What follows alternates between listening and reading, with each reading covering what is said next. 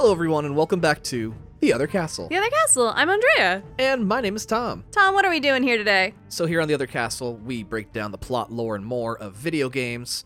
We're going to take you through the production cycle and then take you through the game itself. This week's game is one of the most requested that I've had. People are always emailing me, asking me, when are you going to do Ghost of Tsushima? Ooh, yes. I love that you're getting emails about that. I check the emails like once a week, and mostly I'm just taking out like the promotional emails our podcast has gotten on. Right. I really appreciate that you go through like the suggestions. We get really cool suggestions. We also get really weird suggestions.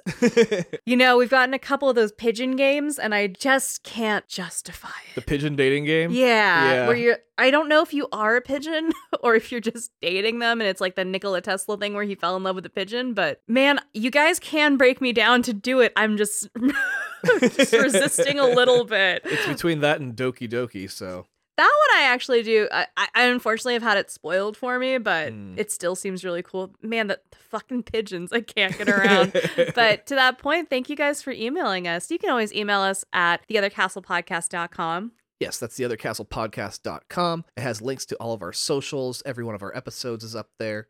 And you can email us through there, right? There's an email tag through there. We also just have our email address in the description below, so you can check that out as well. Yeah, so if you do have games you want us to do, and maybe they have pigeons, maybe they don't, I think I'd prefer non-pigeons, but man, if you break my spirit enough, I will do it. We did bully Tom into doing Five Nights at Freddy's at one point as a group. That's true, and also Spider-Man has pigeons, so one of your favorite games of all time. I know, but it's... I don't know if we can do it on this show, man. There's a couple of tricks to the show, right? So we talk about the production, the behind the scenes, voice actors, writers, performers, music directors. There's a couple, like Jason Graves is I am a big fan of now. He's the music director behind Until Dawn, Dead Space, like a bunch of horror games. Huge fan. Why am I a fan of someone who does music for video games now? That's what the show has done to me, but we get into the nitty gritty of how these games come together, and then we do this audiobook version of the game. So if you're like me and the dexterity of doing some games scares you, or you just don't have time to do a 60-hour campaign, we'll tell you what happens, and you can feel that with us. And man, please don't make me do that for the fucking pigeon game. But anyway, that's what we're doing on this show. And again, if you want to hear more of our back catalog too of other games we've done, they are all available on our website for now. For now, yes, we are going to be archiving some of our older episodes from season 1 and 2.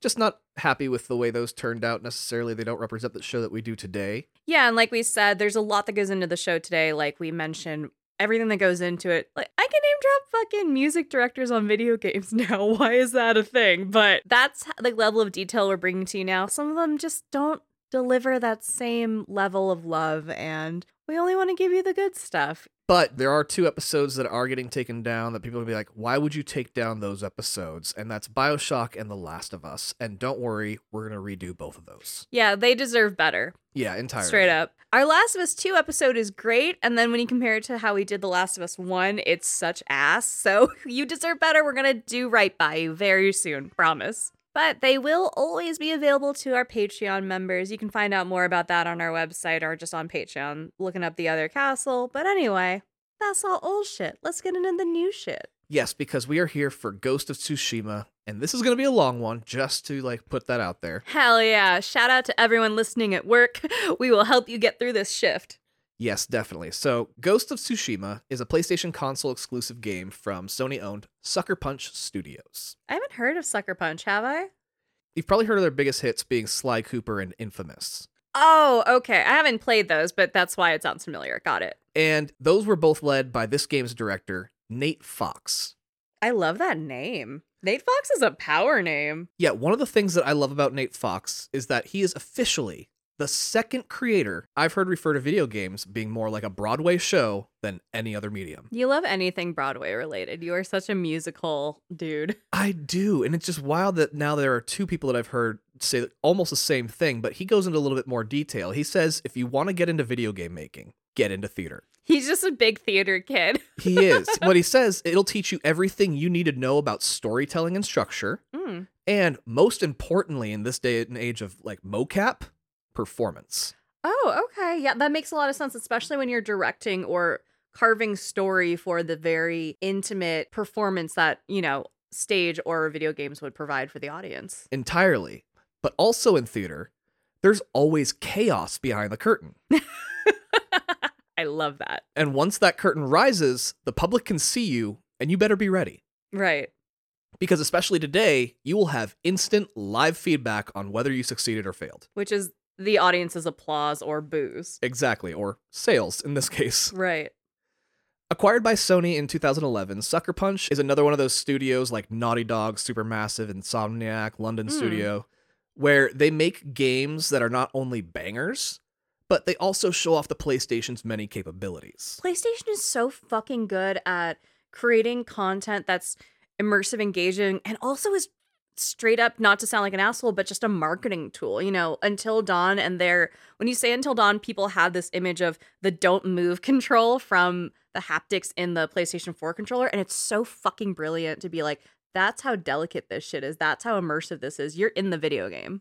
Yeah, it just seems like their whole marketing strategy is to make system sellers. Yeah. And then from there, they're like, oh, this is everything the PlayStation has to offer. I wonder what other developers did with this. Hell yeah. It's genius and it's working straight up. We have 3 PlayStations in this house. Yeah, I mean, Microsoft acquires a lot of companies too. You don't see them doing like these tech demo games that are also huge, other than outside of Halo. Yeah, you know, when we went to E3 one year, they were doing the Microsoft Kinect. Is that what it was called? The camera? Yeah, the camera. But they weren't doing it in an immersive story way. They were just saying, here's your body on the TV, wave your arm and it waves. And PlayStation was over there like, okay, bet. We're going to show off the Move controller and not just do, hey, you wave it and it's the paintbrush. We're going to do it in like it's a fucking wand or something and it's a magic wand and all these things. It just takes that storytelling with mechanics to another level that I don't see other people do. Very true. Other than Nintendo. I would say Nintendo's the other closest to what Sony does. Nintendo can do no wrong. They're Right. just a powerhouse and never going to shit talk them except for saying, you need to have Outlast delisted from the store. It is not an appropriate Nintendo game. And it's not even to really shit talk Xbox. It just kind of shows why they're kind of losing this console race. And again, straight up to be an asshole, it's a marketing tool that works really well that Microsoft just doesn't have their arms around the same way Sony does. Anyway, I apologize for my marketing tangent. Well, Sucker Punch Studios is located in the Pacific Northwest of the United States in Bellevue, Washington, making Ghost of Tsushima, a Japanese samurai game made by balding white men in their 40s. Oh no. And I think there's some military bases up there too, and like very American. Yeah, but don't let that deter you, because Nate Fox has gone on to compare Ghost of Tsushima to old spaghetti westerns. Oh, I love that. And a spaghetti western is when Italians would make westerns about the American Wild West. And some of the best westerns of all time, hotels notwithstanding, are spaghetti westerns, such as The Good, the Bad, and the Ugly. That's at least a name you've all heard. Nate has lovingly referred to Ghost of Tsushima as a hamburger samurai story to make his comparison. A hamburger samurai. I'm losing it and I'm fully invested. Yeah, but like the team at Sucker Punch really did the research. I watched an interview with Nate Fox for a Japanese TV show, so it was made for a Japanese audience, and they sat him with an actual samurai historian. Oh shit. This historian was fucking giddy with how accurate this game turned out. Oh, that's beautiful. There was one part where they were scrolling through just the armor sets, and he would stop and go, oh my god, that's so-and-so's armor from the 12th century. Like, oh shit. they were taking real inspiration from real armor and putting it into the game. That's beautiful. It was like a museum came to life as a video game. What's happening? It was like listening to a Marvel fan calling out Easter eggs to the comics, you know? But not insufferable. Right. Yeah, respect and accuracy was at the forefront of the team at Sucker Punch's goals, and they nailed it as well as it could possibly be nailed. Now, Tsushima itself is an island that is part of Japan. A real island. It's a real place. It sits between the South Korean peninsula and mainland Japan. And they chose Tsushima for a few reasons. In the 13th century, Genghis Khan's empire was expanding rapidly, and the island of Tsushima was the location of a significant loss for Japan on that front. Oh, goodness. Particularly the Battle of Komoda Beach, where every single samurai on the island died. Oh, God. When the team at Sucker Punch heard about this battle, they decided to center the main story around this invasion and how the citizens of Tsushima reacted to it. Oh, God. So this is like a post-war moment. Yeah, they were going to Tarantino it and kind of give an altered history version of events. Beautiful. Once upon a time in Tsushima. There you go, exactly. Tsushima was also chosen as it is a part of Japan unfamiliar with the rest of the world. It's about 85% uninhabitable mountains and forests. So very jungle. Yeah, it's very lush, green, beautiful location. However, Nate Fox has said this is not a stone-for-stone recreation of Tsushima. The island's silhouette is still the exact same, but they wanted to be able to fill the world out with people and environments, so they made changes that would allow Tsushima to represent everything Japan has to offer. Oh, that's interesting. So instead of just mostly forests, they can create communities and different groups of people on that island. Very interesting. Yeah, and they have murky swamps to snow-capped mountains, which may sound familiar to another open-world Western-inspired game we've covered. And when designing Tsushima, they went full Disney animation studio and flew the artists to both Tsushima and mainland Japan so they can get first-hand references for the assets they were creating. I know Blizzard does that for Overwatch, and I know Rockstar does that for a lot of other things. I think that just creates so much more authenticity because it's not just looking at pictures, it's that community vibe that you get from people and the way people interact with each other, that socio-economic world of this setting that really brings things to life. Like Grand Theft Auto 5, you and I lived in LA for years. I know where everything is because I have the muscle memory of if I go towards the water, that's west, and that's how I can get to this location without having to look at my HUD, you know? Yeah, if you have a sense of the real place already, it does make it a little bit easier. Totally. They also wanted to make this game as an ode to legendary Japanese film director Akira Kurosawa. He made classics such as Seven Samurai, Yojimbo, and Throne of Blood. Throne of Blood is so fucking metal. What Right. did you just say to me? That's a very metal title. I mean, That's so remember, cool. a lot of these get translated, so that just might be the translated version of it. Still cool as fuck. I mean, in all fairness, there is a version of Jersey Shore that's called Macaroni Rascals. So I guess some things get lost in translation. But I would hope so. damn, Throne of Blood.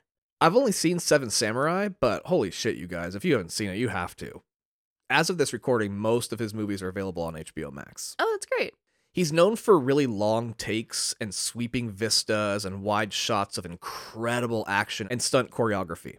And many of the characters in the game are taken from the archetypes you can find in Kurosawa's work. This also led to Sucker Punch adding some really cool features to the game.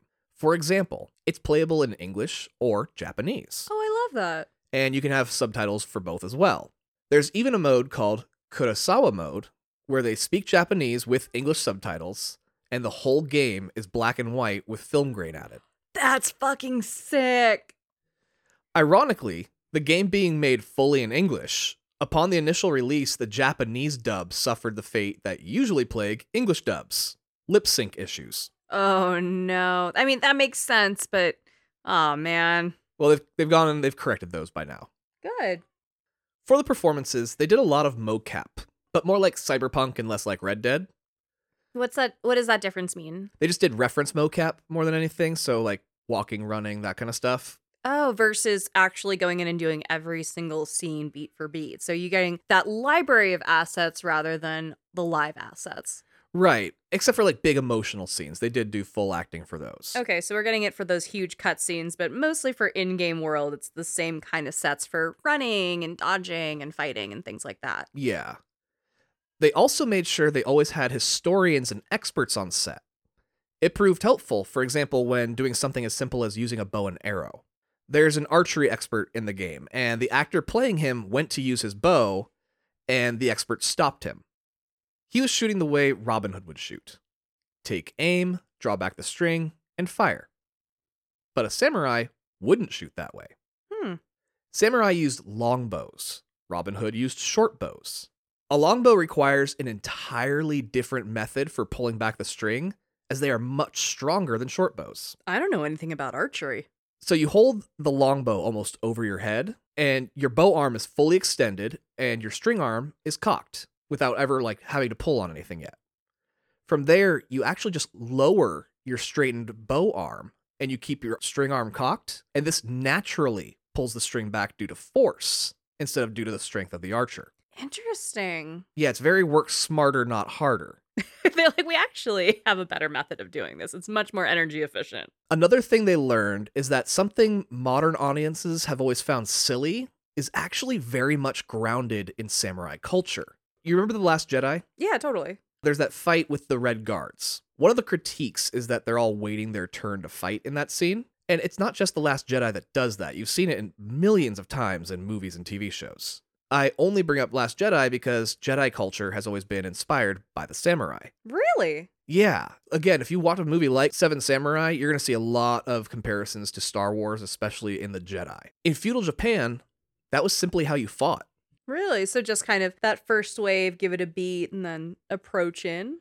Well, samurai have a strict code of conduct, and they do not think it's fair to fight more people than someone can handle. So, like, 2 people tops. Huh. And it was not uncommon for groups of samurai to lose to 1 or 2 better fighters as a result. Wow.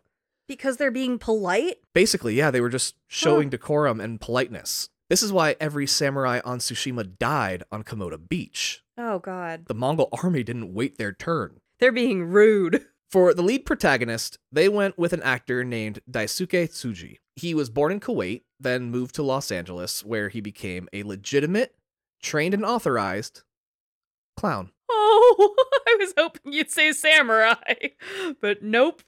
He toured with Cirque du Soleil for several years. Oh, like a cool clown, not like a birthday clown. Yeah, he was a clown performer for Cirque du Soleil. Your ass said clown. I'm thinking bozo and shit, like red nose, big fucking shoes, and like a flower that squirts water. Cirque du Soleil is a very different kind of clown, if you even want to call it clownery. I know, it's not Barnum and Bailey. It's acrobatics more than anything. Yeah, he's a fucking, he can bend himself in half and shit. That's not clownery. Well, he's done some camera acting as well, his largest role being that of the Crown Prince in Man of the High Castle for Amazon Prime. As the lead character in this game, I think he does an exceptional job.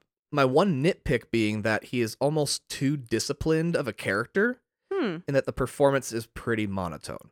Okay, so he's very focused. He's like, I'm going to deliver this as a very even performance. Yeah, like when he's being funny, his inflection is the same as when he's upset, which is the same as when he's bored, which is the same as when he's happy, which is the same as when he's sad. You know, it's all kind of the same. He gives very dry. But I say all this, and I know that doesn't sound like very positive, but it's still a really great performance.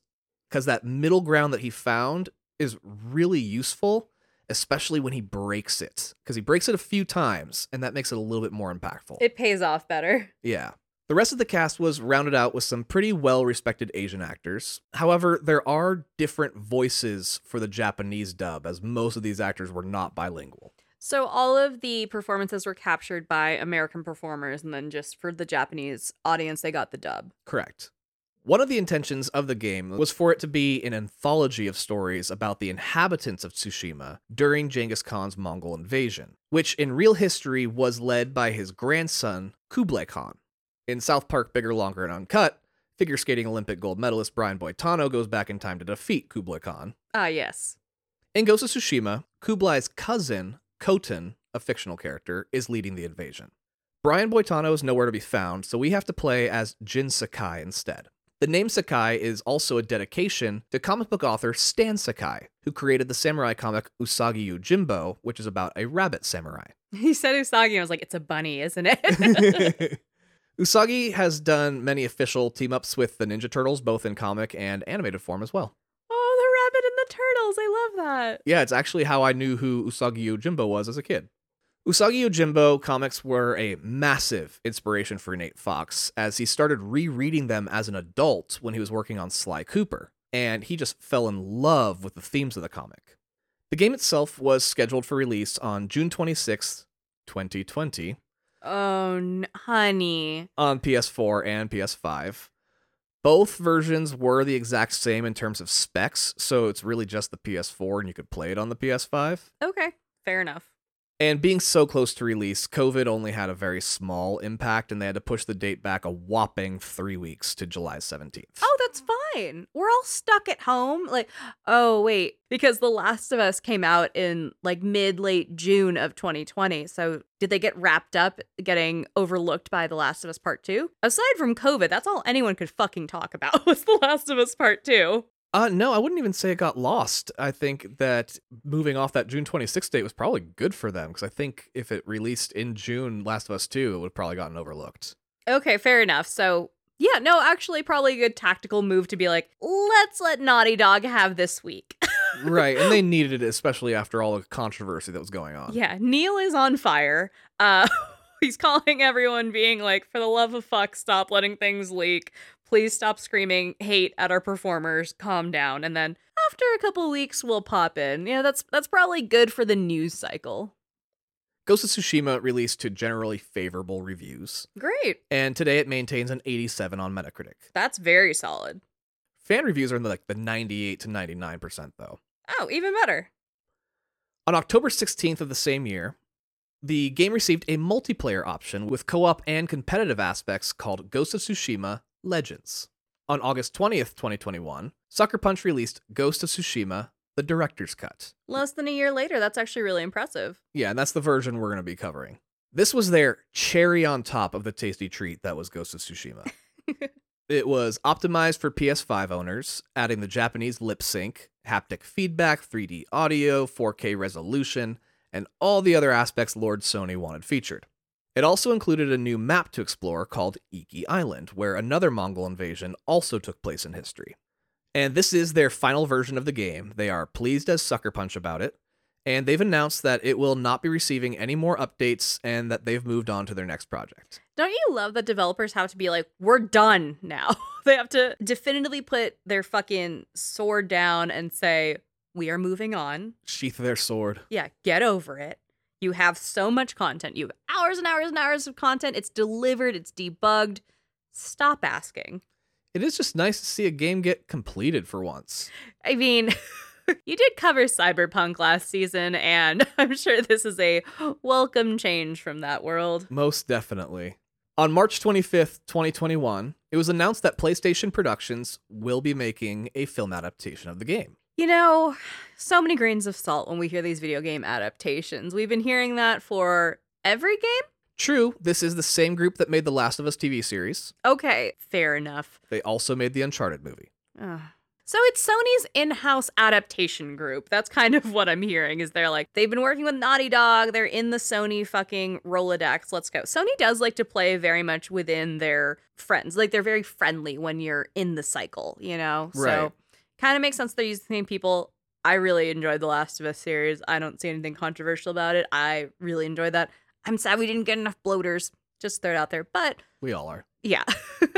It sounds like a good group of people to do an adaptation. Now, does that mean they're associated with HBO? Most likely, yeah. Cool. As of this recording, cast members have not been announced. However, it still looks like we're in very good hands, as the director, Chad Stahelski, just put out a little movie called John Wick 4. Oh shit, it's that guy?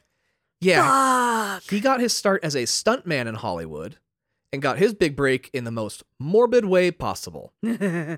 He was Brandon Lee's body double. Oh my god. He filled in for him in order to complete the movie The Crow after Brandon Lee tragically died in a freak on-set accident. Holy shit.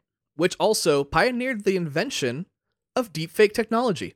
Really? Back then, that's kind of when that rollout started? Yeah, they replaced his face with Brandon Lee's face. Goodness. But yeah, I think the guy who gave us all 4 John Wick movies will give us a mind-blowing action movie. Frankly, he's single-handedly leading the charge to get Academy nominations out for stunt performers and stunt choreography, and I'm fully on board with that more than fucking anything. I am here for equal rights, I'm here for cannabis regulation, and I'm here for stunt performers getting recognition on a larger scale. That's my entire personality, guys. That dude's a fucking genius. He's so genius because literally 2 days ago he said, this movie will also include a Kurosawa mode. What? That's fucking sick. Right? That's so fucking cool. I'm sorry, I'm a little flabbergasted because that's so fucking rad. Good for him. He's just having fun. Hell yeah, man. Somebody understood the assignment. Hell yeah. We just have to wait a couple of years to see it. Now, in this game, you do write a lot of haikus. Oh. In honor of this game, I've written a bad one. I wrote a haiku for a game really early on. Do you remember that? I do, yeah. It's bad. Don't look for it. Get comfy, Goombas, because it is time. This is Ghost of Tsushima. Pretend I'm snapping and giving you like jazz hands. The game opens with a menu screen, asking you to set up all your preferences. which isn't rare for a game, especially these days with so many options for things like ray tracing and 4K TVs. Yeah, it's weird that you're bringing this up. Yeah, I usually wouldn't cover this part, but this one is a bit different in that you can choose all the different mode options available. This is where you're going to choose your dubs and subs, your Kurosawa mode. And while you're going through this menu screen, the background shows some of those tall, vertical Japanese flags flapping in the wind. Once you finish setting up, the menu disappears, leaving just the flags flapping, and the camera pans down from there and lands behind 2 samurais on horseback, riding into a military camp. All in one take seamlessly, so just go from the menu right into the game. That is off the bat so well directed. Holy shit. This is one of the most cinematically perfect games I've ever played. Titles flash onto the screen saying, "This is Tsushima, Japan." A voiceover from our protagonist, Jin Sakai, talks over the scene as the 2 samurai ride through the camp towards a hill's crest. He says that the Mongol Empire is invading his home, the small island of Tsushima, and that they are ruthless and power-hungry. Today, 80 samurai are going to join together and attack the literal thousands-strong Mongol forces that have just landed on Komoda Beach. Oh, God. At the base of the hill. Jin knows that today, he will die to defend his people. Oh, my God. Jin and the other samurai, his uncle, Lord Shimura, look down at the forces below and calculate their minuscule odds. Lord Shimura gives a rousing speech to the gathered samurai, and they all cheer. He then turns to a heavily armored man on his left and says, "Lord Adachi, go, break their spirits." Lord Adachi rides toward the Mongol forces, and we're shown for the first time their might. It's late at night, but with a full moon, we can see over 40 boats full of soldiers landing on Komoda Beach. Holy shit. It's like the opening scene to fucking Saving Private Ryan. Yeah. Lord Adachi rides into the Mongol camp and approaches a group of soldiers. He tells them to send out their strongest warrior, for he wishes to challenge them. A grunt comes from the crowd, and soldiers step aside as a gigantic beast of a man walks forward confidently, carrying a large wine chalice. Lord Adachi introduces himself, going through his lineage like a Lord of the Rings character, and the large man just throws the contents of his chalice at a Lord Adachi without saying a word. A soldier hands the large Mongolian a flaming torch, and he tosses it at Lord Adachi, who immediately bursts into flames. Oh my God. While Lord Adachi burns and tries to make sense of what just happened, the large man grabs a massive halberd, and with an effortless swing, cuts Lord Adachi's head off. Is a halberd a sword? So it's a pole with a giant fucking blade at the end of it. Oh, shit. With blood still dripping from his blade, the large man asks the samurai on the hill if they surrender. Oh my God. Lord Shimura loses his fucking mind and in a rage yells, "Charge." And the surrounding samurai unleash fire from above as they launch flaming arrows down on the Mongols below. Fire with fire, baby. And the samurai on horseback all charge down the hill. The camera settles itself behind Jin, and again, seamlessly, we're now in the middle of the action, riding our horse into this hopeless battle. Beautiful. It's a perfect tutorial, teaching you mounted combat as you slash your way through the Mongol forces. Is there a lot of mounted combat? Not too much, but you can do it as much as you like later in the game. The army is responding with flaming arrows of their own. Eventually, one of their arrows hits a nearby barrel of gunpowder. Oh, shit. And it explodes, killing your horse and sending you flying to the ground. You come to and see your uncle Lord Shimura come to your rescue as a Mongol was about to murk your ass. The two of you continue forward on foot, killing the foreign invaders. Again, more tutorial teaching you the basic controls of the complex combat system in this game. The two of you break off to sneak into the main camp. You can see on the ridge up above the Mongols and samurai fighting it out, and both sides are losing. The entire area is one big fire on top of it all. You finally see the giant man, who is also the leader of the Mongol forces, not far ahead. The two of you charge, but more flaming arrows land at your feet, causing another explosion, sending you flying. You wake up with an arrow in your back. Oh, God. And it's clear the battle is nearly over, and you are left for dead. You look up to see Uncle Lord Shimura struggling with a Mongol soldier. You also see a katana ahead, buried in the sand. A katana is a sword, right? Correct, that's a samurai sword. Thank you. I don't know a lot about swords. I'll try to use their proper names as much as possible. Oh, absolutely. Just please dumb it down occasionally for me. And just for any other non-weebs out there. Hmm. So yeah, You see this katana, and it's buried in the sand, and you start heading towards it. As you do, another arrow flies into your back, Ugh. knocking you to the ground, and you are just drenched in blood. Oh, God. You pass out just as you reach the sword in the sand. We next see the giant man approaching Lord Shimura, who is on his knees being held captive by 2 soldiers. The large man introduces himself as Khotun Khan, cousin of Kublai Khan, and grandson of Genghis Khan. But, like, honestly, who isn't related to Genghis Khan? I think we all are technically. I think if 23andMe has taught us anything, We're all related to Genghis Khan. we're all in Khan, yeah. He explains why the Khan Empire is able to spread so fully. Khotun has studied everything about Tsushima before ever stepping foot here. He knows every village, every resource available, the language, and its different dialects. He knows what he can easily destroy and what he needs to maintain. So he asks, once more, if the samurai surrender. And Lord Shimura just stares him down. Hell yeah. Khotun nods and stands, drawing his sword. With a forceful swing to the head, the screen goes black. That's the fucking intro? Oh, we're not even through the intro, even remotely yet. Jesus. You once again see Jin lying on the beach, with 2 arrows in his back, and his hand near the samurai sword. You are prompted to push X, and when you do, the wind kicks up, and red Japanese maple leaves float into the scene, spinning around your body and the sword at your hands. Jin's hand goes from limp to fist, and the screen goes black again. You wake up on your back, far from the beach, on a mat of leaves, and you've been bandaged up. You're still hurt, but recovering, and there's a campfire nearby. You wonder, how did you get there? When you hear a horn sound in the distance. You peer over the ledge of the hill and see a village below burning. Oh, God. You sneak into the village, seeing Mongols killing civilians and burning homes. You manage to find your armor in a nearby hut and put it back on. You exit the hut to see that the Mongols have clearly won. This village is all but destroyed, and they are killing everyone in sight. Oh, my God. A woman comes rushing at you and pushes you back inside the hut. She asks if you're healed enough to run, and you say yes. You ask about your sword, as it wasn't with your armor. She doesn't have your sword with her. She says she will help you get it back, though. But first, you need to hide, as a Mongol comes pounding on the sliding door. And these are like old-ass Japanese sliding doors with the bamboo and paper. The woman drops to her knees, sobbing like a helpless child. The soldier grabs her and demands all of her rice. She points to a corner and says to take whatever he needs.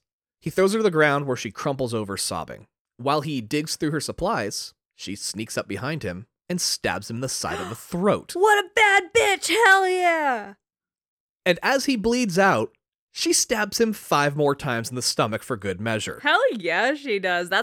She's seen some horror movies. That's some, like, second wave of Scream shit where they're like, no, shoot them in the head and then keep stabbing just in case to make sure they're gone. Oh, I just saw her as, like, epilogue version of Sadie Adler. Hell yeah. You ask who she is, and she introduces herself as Yuna. She says if you want your sword back, you'll need to follow her.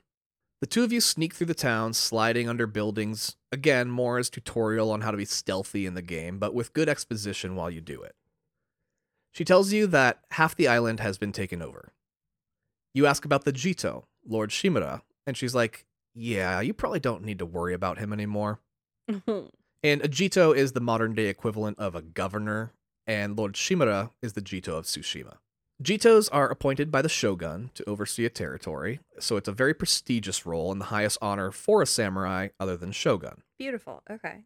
And the title is usually passed down through your family. You explain that he is your uncle, and she goes, wait, you're Jin Sakai? And she tells you she heard your uncle is actually still alive. Oh, shit. They took him to a palace called Castle Canada, which is just Canada with a K. Oh. You tell Yuna that you need to sneak in and rescue your uncle, but she won't let you.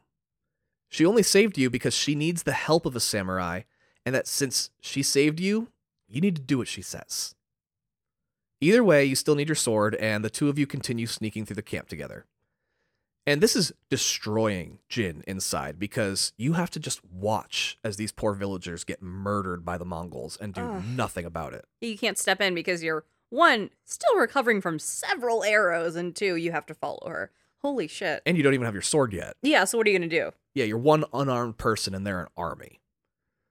As you sneak around climbing rooftops, crawling under buildings, Jin deduces that Yuna's a thief, seeing as she found you alive while scavenging the battlefield.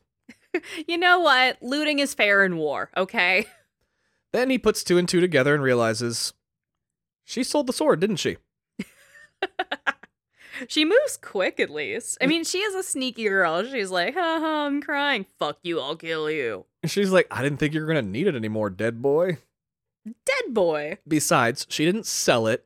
She traded it, which is totally different. Yeah, it's wartime. You know, a lot is forgivable in wartime. You know, people are just trying to get it by. Right, and she's still confident the person will give it back anyway. As a samurai, Jin lives by a strict code of ethics, and honor is at the center of those ethics. Which, like, why does every story about Asian people have to involve honor in some way? Jesus Christ, right? But it is actually a very real trait and point of order for the samurai, so it's at least accurate here. Okay. This isn't the stereotype, this is the standard. Right. Yuna, on the other hand, is a sneak thief, with very little code of honor or ethics, and you can start to pick up on their differences of opinion on the matter. I like her a lot. You find the home of the man who has your sword, and Yuna looks in and is all, well, he's dead. Oh no, so the sword's up for grabs then. Yeah, she says search his home to see if you can find the sword is still there, and you manage to find it. Jin unsheathes the sword just to make sure it's still in one piece, and he's instantly taken back to being a young boy on the first day that he swung the sword. And Jin's probably about 12 years old here, and he excitedly swings it about like he's fighting an invisible army. He's in a big dueling circle where samurai practice their sword work, which is maybe like a 50-foot radius. A Japanese maple hangs over this dueling circle, and its red leaves are falling and cover most of the ground. Lord Shimura is there, and he laughs as his nephews play with this weapon of war. He says that your father's sword is not a toy. It's his father's sword. Oh. Yeah. And that it has ended wars, along with the lives of the soldiers in those wars. Oh, shit. He sees you have a black eye and realizes why you were playing with your dad's sword, Oh, no. and promises to teach you to defend yourself. And he teaches you some of the more complex controls of the battle system using wooden practice swords. During this training, he quizzes you, giving you scenarios as a warrior and how you can handle them. And you actually get choices in this. There are answers he considers correct and answers he considers to be cowardly, or not the way of the samurai. Even if your opponent doesn't fight fair, it doesn't matter.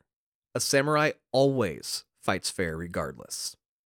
In an earlier episode, I talked about being fascinated by all the different types of tutorials and how some are arenas, some happen in the story. Yeah. And this game actually pulled off a hybrid version. It sounds like it. Yeah, it teaches some things in the story and some of the more complex features in a training arena, and they do both really well. I also thought this game would feel like Red Dead Redemption 2 in a big way, probably because of like horses and open world. But especially here in the combat system, I started to realize this game is a lot closer to an Arkham game or Spider-Man, with a very, very complex battle system that requires specific weapons and combos based on the type of enemy you're fighting. Yeah, and your environment, I'm sure, as well. Yeah. As training ends, Lord Shimura asks you the 3 virtues of the family code. Jin says, loyalty to our lord, which is the shogun, not like Jesus or anything. Yeah, it's more like loyal to the soil. Control over our emotions. And of course, honor, which means to fight bravely and uphold the legacy of Clan Sakai. Uncle Lord Shimura is like, good. You remember what your dad taught you. Oh. What does it mean to you, though? And Jin says that honor means protecting people. You have a great responsibility to those who can't protect themselves. And being a samurai comes with great power. With great power, great responsibility, baby. Exactly. The samurai code is not easy to live by, and Lord Shimura himself struggles daily to live by it. But for the reputation and endurance of Clan Sakai, we all must strive to live by it. The scene fades back to adult Jin, as you fully unsheath your father's sword, ready to use it to end another war. As a man loudly walks up from behind you, you hold the sword over your head, and you can see the light reflecting off of it and over your eyes, as you ready yourself to end this dumbass's life. Hell yeah, get him. After you do, Yuna takes you to find some horses that haven't been killed or taken. On your way, you see some Mongols, and she tells you to sneak up and slit their throats from behind. You say no, that's against your code. Instead, you step out and challenge them directly. This teaches you one of the coolest gameplay mechanics they offer. Through the game, whenever you encounter a group of Mongols, you can challenge them to a duel. It's like what Lord Adachi tried to do against Khotin at the start of the game. Right. It's kind of a QTE, but it's more of a slow time event. Oh. Anyway, it's a way to kill up to 3 or 4 of them in a single move, and it's all in slow-mo, and blood flies everywhere when you do it. That sounds awesome. It's like Samurai Deadeye. Yeah, kind of Samurai Deadeye entirely. And if you fuck up, you just go into the fight injured. Oh. You hear from a villager you saved about a place called Golden Temple that is still free from the Mongols, and you send them there to set up a safe space for survivors. Yuna saved you because her brother Taka is being held captive by the Mongols. Oh no. He's considered the best blacksmith on the island, and they want him to make weapons and armor for the Mongols, or they'll kill him if he refuses. Holy shit. You promise to help Taka after you save your uncle from Castle Kaneda. And just to make sure you keep your word, Yuna tags along. She's like, yeah, but I'm going to keep eyes on this because I'm a little sneak thief and I don't trust anyone. When you find some horses, you point out that they are samurai horses. This means they are well-trained and obedient. Yuna tells you to choose one and to name it. You're given 3 options. Nobu, which means trust. Kage, which means shadow. Or Sora, which means sky. I've only known Nobu as the sushi place. It's interesting to know what that word means. Right? No, that's pretty neat, huh? It's I'm not like, just his name. No, it means expensive sushi. Of course, as a massive Kingdom Hearts fan, I named my horse Sora. Of course you did. We see an Indiana Jones-style map journey of a black line going over the terrain of Tsushima Island as the two of you ride to Castle Kaneda. I like that as the fast travel mechanic or visual that you get instead of just kind of like trotting along. Castle Kaneda is built into the side of a mountain, and there are sections connected by bridges as different mountain peaks contain different parts of the castle's like surrounding encampment. The castle itself is isolated, and the only entrance is via a 200-foot-long bridge. Holy shit. And you fight through the encampment to the bridge. You tell Yuna to ready the horses. Once you have Lord Shimura, you're going to need to tear ass out of there. Absolutely. Since Khotin humiliated the entire samurai army by killing Lord Adachi with fire, you plan to confront Khotin face-to-face still, but skip the introduction part and just strike without warning. Hell yeah. With the blood of his men dripping from your sword, you yell out for Khotin Khan to come out to the bridge and fight. He walks out with his helmet off, as he was celebrating his victory over your uncle. Oh, fuck you. And since he's so far away and hardly protected, you go ahead and introduce yourself anyway. Khotin says that he has heard all about you from Lord Shimura, and then he brings your uncle out tied up. Oh. He says he wants your uncle to watch, as he makes you beg to join the Mongol army. It's like they had a checklist of how can we make this dude seem like an asshole, and they just went right down. Is he also eating an apple and shit? Like, it's giving villain. He grabs the halberd he used to behead Lord Adachi, Oh. and the two of you face off. And this game does have a New Game Plus mode, and even with an endgame level Jinsekai, you can't beat Khotin. Really? Oh, shit. It ends in him getting the better of you no matter what. How frustrating is it when you're going to a fight that the game structures that you have to lose? I know, it sucks, doesn't it? Because you're like, but wait, let me keep trying. And after a while, you're like, I think it does want me to just end this and not get through. Yeah, it goes very quickly into the next cutscene, so that way you're not thinking you lost. Oh, okay, that's good. He tells you that you can surrender and save yourself. But you slash at his face with your sword, cutting him. Hell yeah. You gave him a cool face scar? He's such a good villain right now. Oh, right? And he easily picks you up and tosses you off the bridge. Oh, that's creepy. What the fuck? And you fall the 300 feet to depths below in a beautiful wide shot. Mm. And the screen goes black. Jin's voice comes over the black saying that he once again failed. And we're taken to a scene. It's a flashback as we can see little Jin, and he's about the same age as the previous flashback. Around 12-ish? Yeah, right around 12-ish. It's dark, and you're on a battlefield that's covered in pink Japanese weeping cherry petals and death. Mm. A samurai in ornate armor with big deer antlers is crawling towards Jin, bleeding out, begging for help. Jin calls out to the samurai, who happened to be his father, but Jin is hiding behind some barrels, afraid of the men killing his father and his soldiers. Oh, God. One of the men sees your dad crawling away, and he walks over saying, "May your death benefit all beings," as he strikes a killing blow and your dad dies. Oh, my God. Just feet away. The camera focuses on your dad's dead body, still in his armor, and the scene changes around the armor. Your dad's body is gone, and the armor is on display in a house. It's the day of your dad's funeral, and you are still little Jin, heading off to say goodbye.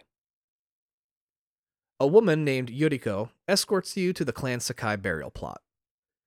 This game really loves to highlight the respect that Japanese culture has, especially of that era, for like all living beings. Graveyards are places of extreme importance and respect. Where you are buried is as important as where you lived. Being the son of a lord, you are greeted by the other clans from all over the island. Because while your uncle is like a governor, your dad was more like a mayor, but a mayor of the largest city. So you're just in like a very highly politicized family. Like, of course, there's a lot of respect and reverence for the death of your father. Correct. And it's actually a lot closer to like Renaissance era England and Scotland and how land governorship worked. You're about as Nepo baby as they come. In like the most loving, respectful way possible. Right. All the other major clans come to pay you their respects on the day of your father's funeral. And we even get a little cameo from Lord Adachi. Yeah, I like him. Adachi's my friend's boyfriend's name too, so. First time playing through, you don't realize you're also meeting a shit gang of people you're going to meet later throughout the game. The woman who came and got you, Yuriko, is the family's head of house. She's like the butler, but with a lot of respect and prestige. Like a chief of staff of the family. Yeah, she raised you more than your parents did, as your mom has been dead for a very long time. So he's full Batman. Kind of, right? You approach your father's grave, and Uncle Lord Shimada is there. You cried at him, saying you should have saved your dad, but you froze up. Lord Shimada says that your dad died a warrior's death, defending his only son. There is no more honorable death than that. Yeah, it's Valhalla, right? And he decides then and there to take you and raise you as a son, and invites you to come live with him, where you will be his heir. So I'm assuming he doesn't have any other children aside from his nephew now? Yeah, it's Bachelor Uncle Lord Shimada. Cool. It's weird to think of him as a bachelor, but sorry, reality TV has ruined that term, but yeah, go on. You wake back up as adult Jin, walking on a beach, dazed, confused, and lost. You landed in water when you got thrown from the bridge, and have once again said fuck you to death. You drop to your knees and clutch your sword. You ask your sword for your father's guidance, asking how can you save Lord Shimada. And with that, the wind picks up and blows. And you can see sand get picked up in the wind along with cloud-like wisps and leaves. So you get up and head in that direction. Because that's how you navigate in this game. You don't get a compass. You get your father, the wind, to guide your way. That's beautiful. Also terrifying. Why is that terrifying? There's ghosts saying go left and shit. That's scary, Tom. This is the most mystical aspect of this game, though, to be fair. Okay, so it doesn't get weirder from here. No. Anytime you want to know which way to go, just swipe up on the touchpad in the center of your controller, and the wind will blow in the direction you need to go. I guess that's beautiful and very artistic, but in real life, that would be terrifying. I mean, my sister thinks that hummingbirds are fucking my dad, so, you know.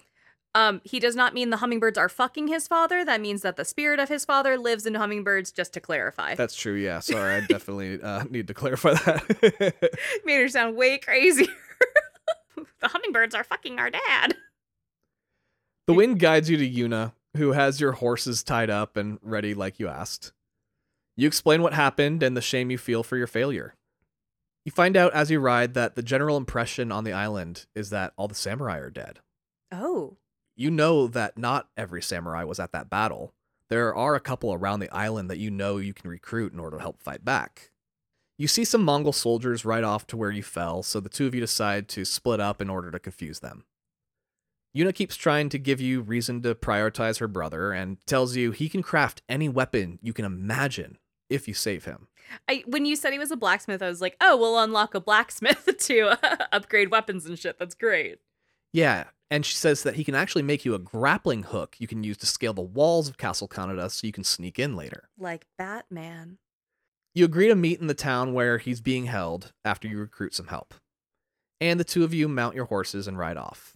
You get a great sweeping shot of Jin riding Sora through the forest, and the camera swings down and rests behind Jin as he rides, and you take control. I love that.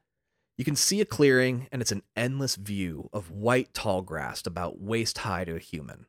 You burst through the clearing and out into the wide open, beautiful plains. As you ride, Jin leans down and lets his fingers run through the high grass.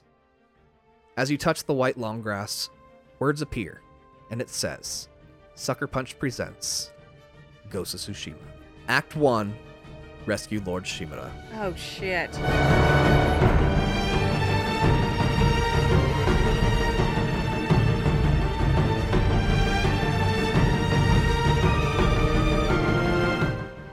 Wow! You almost died twice by the time we get to the fucking opening credits scene. Ooh, girl. Oh, that was just the prologue, Goombas. Damn. Now you're free to move around the island. However, pulling up the map, you'll see it's divided into 3 sections. Basically a top, middle, and lower third. We're in the lower third, and the path to the middle third is through Castle Kaneda. You get kind of segmented into the thirds as this game progresses. There are small villages, temples, outposts, and forts spread throughout the map, and you have to liberate them of any invaders. So this is an open world game, right? Very much so. Okay. In these villages, there are side quests and collectibles like any good open world game has. There's also a ton of open world to explore, every bit as beautiful as the best of Red Dead Redemption 2. In this open world are a bunch of different types of collectibles to help you level up and progress. For example, there are foxes you can interact with. The foxes lead you to shrines, and at these shrines you can find power-ups and trinkets. You can also meditate in beautiful places and write haiku poems. But none result in you losing your arms, legs, ears, and eyes like poor Pooh in Earthbound. Are you able to read the haikus, or is it just you see like the scene of him writing and focusing and thinking? Oh no, you write them yourself. Oh, that's So, fascinating. For each line of the stanza for a haiku, you're given 3 different options. Huh. Okay, so it's not just open fucking essay style. They're like, okay, you can structure this. We will give you the correct stanzas with the correct syllabic format. Yeah, because when you meditate, it'll give you a prompt of like, meditate on death, meditate on honor. So it gives you kind of a prompt of what you're going to meditate about. Yeah. And then, yeah, you can kind of build the haikus with their selections. That's really neat. You can also bathe in hot springs around the map and increase your max health. Can you see your own butt? You can see Jin's butt. Hell yes. yeah. I will play this now. He gives good butt. Ooh. One of my favorite elements of this game, weirdly, is looting and collecting herbs and shit. You hate that. I know, but unlike a hyperreal game like Red Dead 2, you just receive it. It just kind of floats over to you and you're like, ah, It doesn't even inventory. float. It's just magically in your shit. It's just there. Yeah, instead of hopping off your horse, going into nature mode, finding the herbs, physically pulling them up out of the ground and putting them in your satchel. You just, in this game, hit R2 and it's in your fucking satchel. It is very tedious in Red Dead. And you have to like identify them and shit, and you see Arthur like painstakingly pulling them out of the ground and being like, yep, that's a fucking root. You can be going full speed on your horse, just hit R2 and you got the shit. Okay, that's fucking sick. One of my favorite environmental details of this game is the weather system. You love the weather? Yeah, because Jin can more or less control the weather by playing a song on his wooden flute. He can control the weather. Well, his dad's the wind. Oh yeah, and he's the fish in Lilo and Stitch. Love it. Being a Sony exclusive title, they really loved to show off the peripherals this system had to offer. Of course they do. Sony just, they're here to flex, if anything. Between the haptic feedback of the DualSense controller and the 3D audio of the headset, it feels like you're playing the flute. And you can hear it actually coming from exactly just below your lips. Oh, that's fucking crazy. And in your hands, you can feel the air travel through the flute via the controller. I feel like you had me check something out while you were playing this. Yeah, I was doing that. I was playing the flute. So I was like, you just need to feel and hear this. Just close your eyes and you'll be Jin. It was eerily immersive, and I knew nothing. I was like, I don't know what the fuck you're doing, but this is cool. Also, this game's armor system is stat-based. And the stats differ based on the type of gameplay style you want to employ. Over time, you'll have an armor set for archery, one for stealth, one for sword fighting, one for dueling, one for using tools like smoke bombs and kunai, and one for just exploring the map. As a result, sometimes you end up with stupid-looking combinations. I love it. Because you're trying to balance stats with cosmetics. Yeah.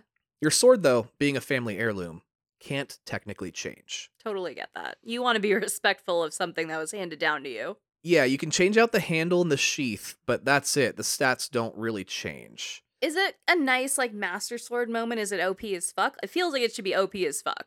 It's just a sword. Everybody has the same sword. Sometimes your different designs that you can get on the sword will give you, like, little boosts, things like that kind of stuff, but it's not too many big changes.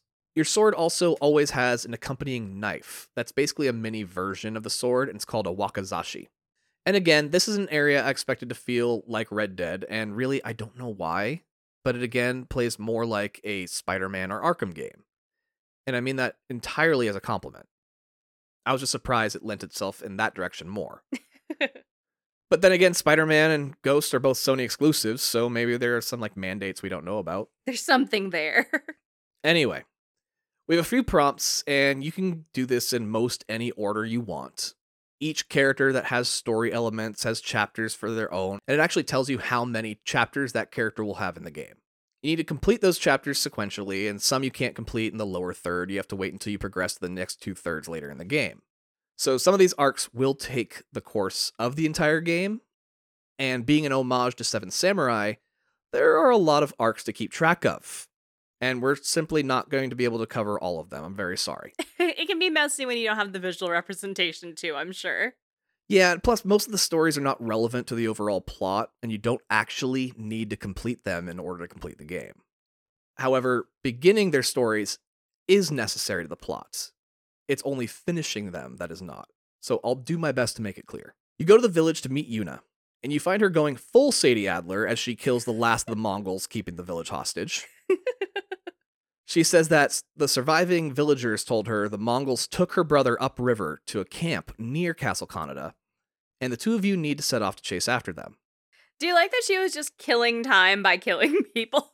She's like, well, homeboy's gotta go figure his shit out, so I'm going to murder and loot and murder. That's my whole deal. Yeah, I love Yuna so much for that. Like I said, each character has chapters of their own, and each mission begins with a full chapter title card. Because in reality, every game has this, we just don't always know what the titles are. Yeah. Because missions are written as mini-stories in games, and those mini-stories all have titles. And sometimes those titles make it into the game, and sometimes they don't. In this game, they all get a beautiful establishing shot of the area, with a title in both Japanese and English taking up the center of the screen. You ride through the map on the way to the camp, and get to know Yuna. It's just she and her brother Taka now. The rest of her family is all dead. You say that Lord Shimura is the only blood you have left alive as well. Lord Shimura taught you to stay reserved and to not share too much, as a samurai has control of their emotions. Yuna thinks that's stupid. You arrive at the camp, and Yuna makes a plan to sneak in and kill a bunch of people quietly so as not to raise a scene that could get her brother killed. You say that before the Sakai clan arrived on Tsushima, it was a lawless land of thieves and criminals. The samurai brought order and justice to Tsushima. You will not break the moral code of the samurai to save Yuna's brother. Again, Yuna thinks that's stupid. Yeah, she's had one objective and you're being resistant to it. I kind of get where her energy's coming from. She says, if you won't break your code, then at least bend it to save a fucking life. Yeah, she's like, well, there's honor in keeping him not dead, so what the fuck, man? Besides, you're going to need to do so in order to sneak into Castle Kaneda anyway. Get used to it. You explain that it was never your choice to become a samurai in the first place, but regardless of that fact, you still feel obligated to live by its code. As a recovering Catholic, I know exactly how he feels. Oh, God. You sneak into the camp and find a guard all alone. You know that if you confront him, he'll yell out and Taka's life will be in danger. And Yuna tells you, it's time to draw that wakizashi of yours and take the guy out quietly. And here's where I had a tiny issue playing the game. Again, I was unfairly stuck on this notion of the game being like Red Dead. And I took this whole samurai's code as being the honor system of the game. Oh. So when I played, I didn't stealth kill this guy. I fought him honorably. I just managed to kill him before he could shout out. Okay, so you got him in that slow time event moment. Yeah, I didn't even do that. No, I just kind of walked up to him and stabbed him like when I knew he could see me. Okay. You're like, well, we're gonna make eye contact, but I'm gonna kill you. Yeah. And I went for a very long time avoiding stealth kills at every turn. But I forgot one very important and obvious thing. This game is called Ghost of Tsushima. Oh, so you're supposed to be a little ghosty. You are essentially playing as the first person to take the samurai and transition it to the ninja. Oh. Oh, that's wild. Okay, so that's where we see that cultural shift. Because the ninja didn't really start to become a thing until about 50 to 75 years after the events of this. So they're kind of like, what if he was the first? That's a wonderful fucking thesis. I love that. Holy shit. So you kind of want to embrace this fact because your skill tree has a ton of great stealth options. And by the end of the game, every single slot on every part of that tree is going to be full anyway. So you might as well. Yeah, there's no honor system in the game. So go ahead and be a stealthy motherfucker. So you misunderstood. I misunderstood the assignment entirely. Yeah. And now in retrospect, you're like, oh, it's ninjas. Yeah, be a Got ninja. it. Because of this first stealth kill, you get a flashback. You're little Jin again, and you and Uncle Lord Shimura are in a forest clearing, and you're standing over a bloody stain on the ground. It's from an injured bear, and the two of you set off to track it as Lord Shimura's arrow failed to kill it. You find the bear after some searching, and it's dead. But it didn't die from the arrow. Oh. It's been gutted by a knife. Oh, shit. As you realize this, a man comes from behind Lord Shimura to stab him in the back. Lord Shimura turns in time to only get slashed in the arm. He pulls out his own sword and cuts the assassin down where he was standing. Hell yeah. Bleeding out, the man begs for his life. Little Jin pulls his sword and is like, let's fucking go. Hell yeah, little Jin. But Lord Shimura stops Jin and tells him to gain control of his emotions. If you're going to take a man's life, you don't do it out of anger or fear. You do it with courage and respect. Once you have control, then you can go ahead and kill him, while looking him in the eye. Only cowards strike from the shadows. The scene fades back to adult Jin, who has just struck from the shadows and killed a man. Oh. Yuna's like, Jin, you good? And you sneak into the camp together to save Taka. And he's kind of like, no. Having an emotional breakdown because everything I believed is wrong and I need to do the right things to survive, but also I have to honor my family. God damn it. You save a prisoner that's not Taka, but he's a member of the Straw Hat clan. And it's not at all related to One Piece. I'm sorry, everyone. Oh. The Straw Hats are identifiable by their, well, straw hats. They're the traditional hats that look like a drum cymbal, and they're made of straw. They're a warrior clan, but not samurais. They may be willing to help free the island, despite having zero loyalty to any kind of ruling class, because they're Japanese libertarians. Oh, I love that. He says they took Taka to an overthrown town further upriver. It's bigger and better protected than a camp, so you need a way to sneak in. Yuna says she knows someone who can help. But after you save her brother, she and Taka are getting the fuck off Tsushima, and good luck with the war after that. Oh, so you can't really use him as a blacksmith if they're gonna dip. You don't agree with that decision, but realize there's not much you can do about it. Then she's like, oh yeah, sorry you broke your whole samurai code thing for me. He's like, yeah, it's been really difficult. Yeah, with blood still on your face, you say you did what you had to. Back at Castle Kaneda, we get a scene between Koten Khan and Lord Shimura. And it's more of the same, surrender, and this all ends. Lord Shimura questions why he hasn't been killed yet. Koten says because Jin is still alive, and he wants Lord Shimada to see him beg to join the Mongols like he said. Oh my god. Lord Shimada is inspired by this, saying Jin won't stop until his dying breath, and neither will he. And together, they will force the Mongol horde back where it came. You set out to find a samurai archer named Sensei Ishikawa. He was not at the battle, and he's the archery instructor to most of the samurai. The people in town where he resides said they thought he went to the battle. He gathered supplies the day before it and left. You decide to go to his training dojo to see if he's there. A town person asks if it's true Sensei Ishikawa took an entire pirate ship out with a single arrow. You say it wasn't a ship, but he did kill the captain from the shore, and it caused the entire fleet to turn and leave. So kind of arguably cooler than blowing it up. Yeah. Yeah, he scared them. That's fucking sick. Regardless, he's retired now, so nobody expected him to fight in the war anyway. And it's implied that retirement is not a noble thing to do for a samurai. Huh. At the dojo, you find an arrow that has been removed from a person's body, and blood everywhere. Oh, Jesus. Then you find bloody footprints going outside. You track them to a little house up the path, and Sensei Ishikawa is inside, bow drawn and ready to fire. He was ready. He sees you and is like, "Oh, it's baby Lord Sakai. Baby Lord Sakai. Why are you here?" You ask why he wasn't at the beach, and he says that bandits attacked the dojo just as he was about to set off. And you're like, cool. So after the 2 minutes it took you to deal with them, what did you do next? And Ishikawa insists he was making sure they didn't return with more men. Jin said the math ain't math, and like, we could have used you, buddy. He wants to help you get your uncle back, but he's missing a student, and he needs you to help find them first. You agree to help him find the student in order to get him to help. As you track the student, Ishikawa reveals their name is Tomoe, and that they're a woman, which is kind of unheard of for a samurai to teach a woman how to fight. Okay, so this was a unique situation. Yeah, because you're like, okay, sometimes rich women get to learn cool stuff. Is that what this is? And he says no. She's a peasant woman, and she can outshoot any samurai he's ever met.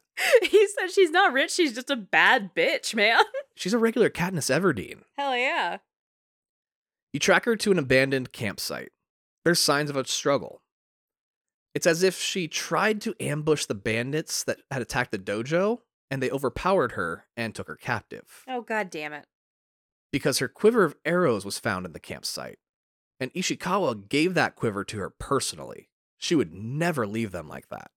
While tracking her, we find out Jin tried out to learn under Sensei Ishikawa, but he just wasn't good enough yet to join his class. Oh, so he's like, this girl must be fucking great, because my ass couldn't get in there, and I'm a whole ass samurai. Yeah, and here's the thing is that it wasn't a no, it was a not yet. Come back later. But Jin convinced himself that it was a no. Oh, buddy. Ishikawa says Jin had what it takes to become that good, but stubborn-ass Jin never went back after actually getting better on his own, thinking he didn't need stupid old Sensei Ishikawa anyway. So he's got a little ego on him. A little bit. I mean, that kind of goes hand in hand with being a samurai, I think. Yeah. Just that stubbornness of like, fuck. All right. I can do anything. Yeah. But now that you're here together, you start taking pointers and start learning from Sensei Ishikawa as you track down his missing student Tomoe. That's a clever tutorial bit. Yeah, entirely. You make it to a fort where Ishikawa believes Tomoe is being kept. And remember how I said the different armor you wear can be used for different gameplay styles? That's right. In this game, you will use every single gameplay style as you progress. That way you're not always playing stealth, not always doing sword duels. Every mission is designed around one and sometimes two different fighting styles. So you have to be very adaptive to whatever the situation calls for. Yes, that's a perfect way to say it. And fortunately, changing armor can be done on the fly. Nice. You can literally just pause in the middle of a fight and change your entire outfit and weapon loadout whenever you want. Oh, that's the dream in just life. I love Right? that. I think your D&D character can do that. Yeah. My D&D character got jumped and I just got like the cloak of many outfits. So now I'm just like, I'm wearing Blake Lively's Met Gala dress from 2017 and we're in a full fight. And that's all I have to contribute. Obviously, this mission is an archery mission, and you rain down arrows on the enemies below. When you overtake the fort, you find all of their prisoners, and they're all dead. Oh, no. Tomoe, though, is not one of them. Oh, thank God. I was scared. Why would you do that to me? But every single dead prisoner was killed with arrows. Baby girl, what you doing? With her missing, you figure it means she must still be alive. As you search the fort, you find an archery practice range. In one of the targets, Ishikawa recognizes the arrow style as the one he taught Tomoe how to make. He was like, that's my girl. Jin gives her the benefit of the doubt, saying the Mongols must have taken her gear. And Ishikawa points out that the arrows are all very tightly centered on this target compared to the other targets around, where they're scattered. So she had time to do some target practice during all of this? Well, he at least says only she could have fired these arrows. Still, you assume she must have been forced to teach the Mongols her skills. But that hope is dashed upon finding her nice, quaint little bedroom, where she was clearly taken care of. Oh, man. You hear someone struggling outside and find a dying prisoner. He says Tomoe was a prisoner, but they set her free, and she joined their ranks. Oh, God damn it. And showed her loyalty by killing the other prisoners, Oof. including him as he finally dies. Sensei Ishikawa reveals that there were no bandits. He and Tomoe had gotten into an argument. He really had to backtrack and be like, okay, so I kind of was bullshitting you. Yeah. Oh, he's kind of a dick. She was the one that attacked him. He's a teacher, and he's a hard teacher. And he was supposed to be retired, but she was too special not to teach. And now, she's teaching his way of the bow to the Mongols, and he can't be responsible for that many deaths. Ugh. Ishikawa agrees to join the fight if you agree to help him hunt her down after. As I said before, with each of these people we're going to collect, after you get them on your side, you can technically never complete these side stories. So you could just go on without killing her. Correct. Or hunting her down, anything. Wow. Because each one has some need for Jin's help, and it's kind of a quid pro quo situation. But I think it's kind of rude to introduce these characters and not complete their stories, because this episode's already going to be long as shit. So, here's a quick breakdown of how the Tomoe story concludes. You become another student of Sensei Ishikawa while you hunt for Tomoe, and you start to realize he's a fucking asshole of a teacher. He's like, I'm not saying I justify and understand why she turned on you, but dude, you're a dick. Yeah, while on missions, he keeps getting innocent people killed. Oh, God. And then he just kind of shrugs it off. Okay, heartless. And like you said, you start to realize why Tomoe would get into a fight with him, as you are just not agreeing at all. During a face-off with Tomoe, she explains that she tried to get out of being his apprentice, and that's why they fought the night of the invasion. She got caught by Mongols and only got out of it by teaching them how to shoot. The prisoners she killed was in mercy, because they were going to burn them alive. Oh, God. And she just wanted to put them down quickly instead. She's like, you're dying regardless. I'm going to save you the hours of agony. Right. Fuck. She and Sensei Ishikawa never really make up, but the three of you do team up for one mission to kill a bunch of Mongols on the beach, and she steals a boat and sails off to start a new life. Good for her, honey. It's a toxic environment. Get out of there. Entirely, but please don't at me because I didn't cover every little detail. There's a lot of details to cover, but also, if you love it so much, play the game and discover it for yourself. Yeah, god damn it. Yeah, it's a wonderful experience. Anyway, you need more samurai on your side, and Sensei Ishikawa tells you to find Lady Masako Adachi, the now widow of the late Lord Adachi. If she's alive, she's every bit as good a warrior as her husband was. She was just never allowed to be a samurai. Like Jin said earlier, sometimes rich women get to learn cool shit. It's their eccentric hobby is like weaponry. Yeah, and Lady Masako is one of those rich women. Instead, she trained the women of her clan to be warriors. Oh, that's fucking sick. And the women of Clan Adachi are considered to be the bravest on the island. Hell yeah. At Adachi Manor, the women have already fought off a group of invaders, and everybody's gone. You track their trail and find a dead horse, belonging to Clan Adachi. When you approach it, an arrow zips past your head, and Lady Masako stands over you with an arrow drawn. She recognizes you and wonders how you're alive. The entire island is under the impression that you and all the samurai are dead. You're the ghost. She hadn't heard about her husband yet, and you tell her that he died a warrior's death defending Tsushima. Oh no, that's so sad that you have to be the one to break it to her. I know. You don't really tell her how. You just say, he fought with honor. You don't tell her that he got the deconstructed Molotov cocktail. Deconstructed Molotov. Like if it was served at a gastropub. That's really good. No, it's not. It's very sad. She mourns her husband and with him all of Clan Adachi because they're also all dead, killed by raiders. Oh god, she's all alone.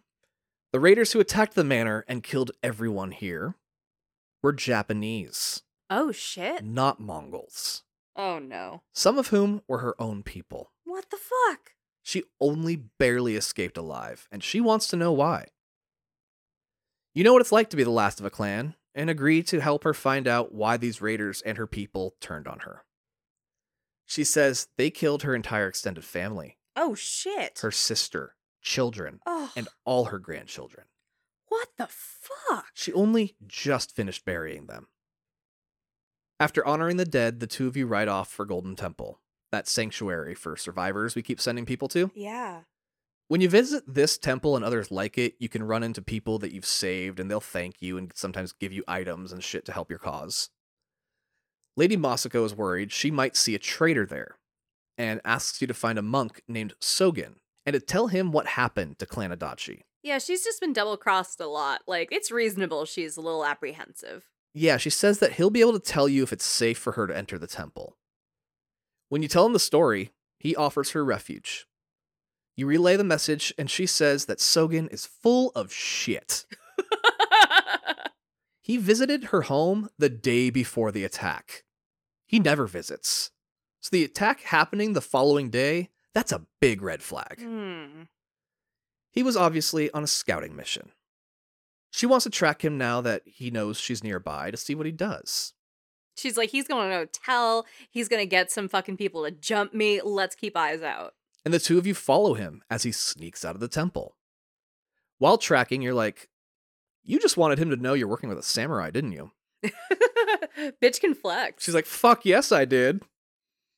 And Sogen eventually sneaks off to a camp of thieves and bandits who are taking advantage of the chaos of the Mongol invasion to steal from their neighbors. It's all Yuna's friends. No, she doesn't know these people. Oh, okay. But, like, she would be friends with them. She probably knows at least one. Okay. Yeah, not just steal from their neighbors. In some cases, wipe an entire bloodline off the face of the earth. Oof. You kill the bandits and find Sogen hiding in a building. Lady Moscow confronts him, asking why he did that. And Sogen says he's just trying to embrace the new world. The old families aren't going to be in charge anymore, and they need to be removed. This is sending Lady Moscow through the fucking roof. Absolutely. His reasoning was, shit's different now. You know, shit's crazy. And she's like, I just buried everyone I know. Fuck you. And you keep holding her back, saying you need to know who he works for so you can hunt them down. But Sogen says that times they are a-changing, and that those in the way must be removed. To which Lady Masako finally snaps, yelling, "They were children!" And she hacks away at Sogen with her sword until there's nothing left. Hell yeah, she does. Fuck that guy. You send the blood-soaked widow outside to calm down and search the area. You find a list of names with a symbol on it that includes Sogen, and you take it to her to see if she recognizes the others on it. Lady Moscow says the dead men outside have the same symbol, but she doesn't recognize it. Oh. She agrees to join your cause if you agree to help her find the people who killed the entirety of Clan Adachi after. And here's a quick overview of how that all goes down throughout the game. You follow the list, killing your way through it like Kill Bill. You bury a few more family members. We find out Lady Moscow was having an affair with one of the lady servants in her home who was also on the list. Oh, shit. And the list leads you to the betrayer, which happens to be Lady Masako's sister. Dun, dun, dun. Who Lady Masako basically forces to unalive herself for her betrayal. Oh, God. And that all happens over the course of the game. She's an important character because we need her for the battle. But yeah, that's the end of the Adachi line. Dramatic.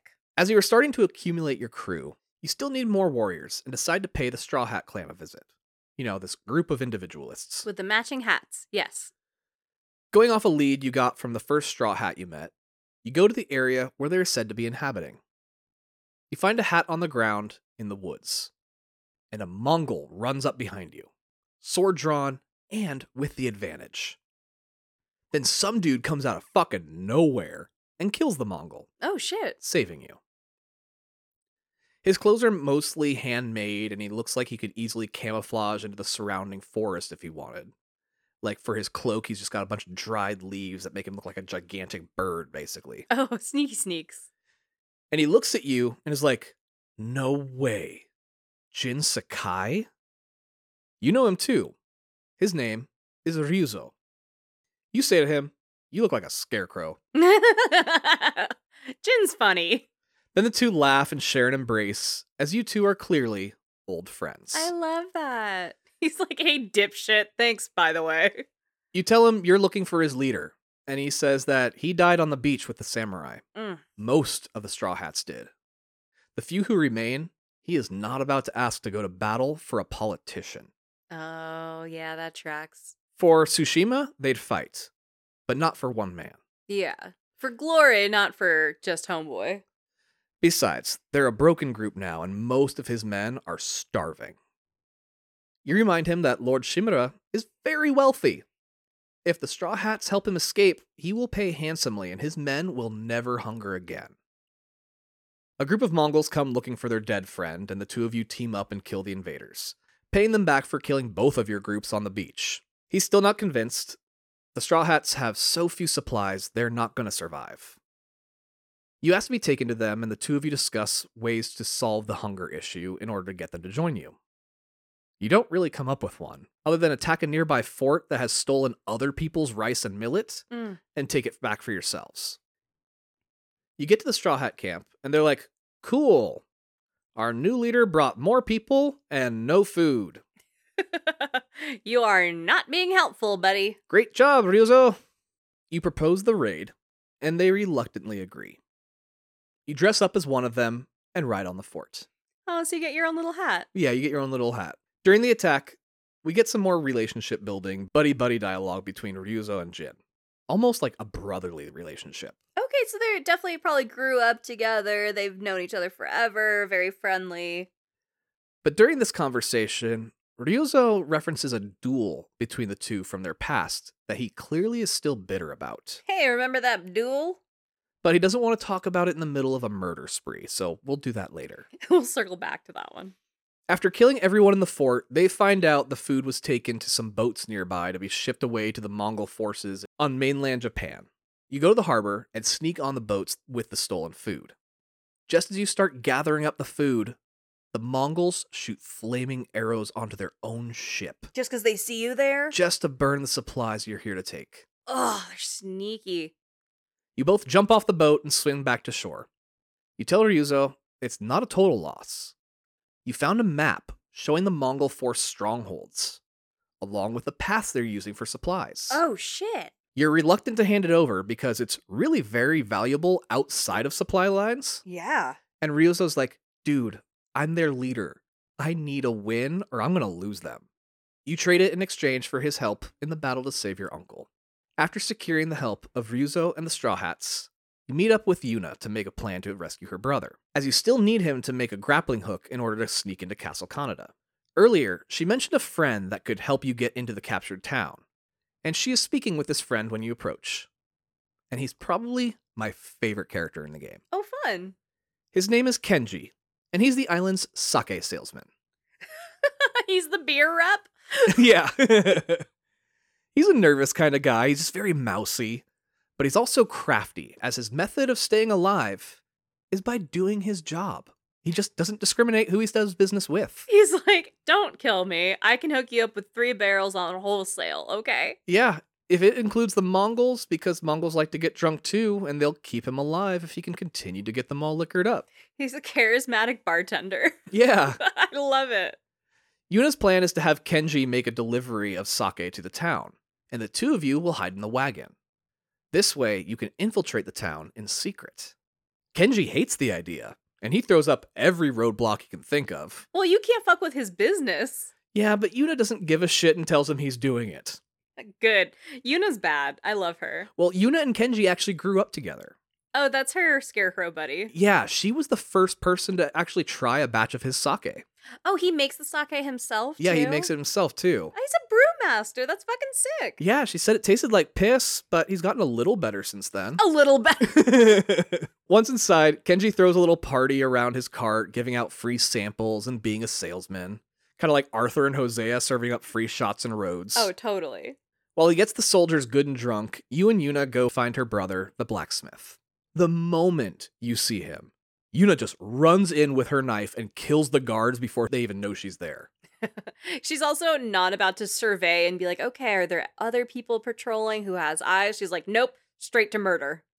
The three of you sneak out and rejoin Kenji just down the road a bit. Taka wants to get the fuck off Tsushima, Reasonably. but promises to make the grappling hook as repayment for saving his life. Because he really thought that was the end. Oh, okay, so he actually will follow through with this. That's good. As you rescue people throughout the game, you're also liberating towns and villages from Mongol forces.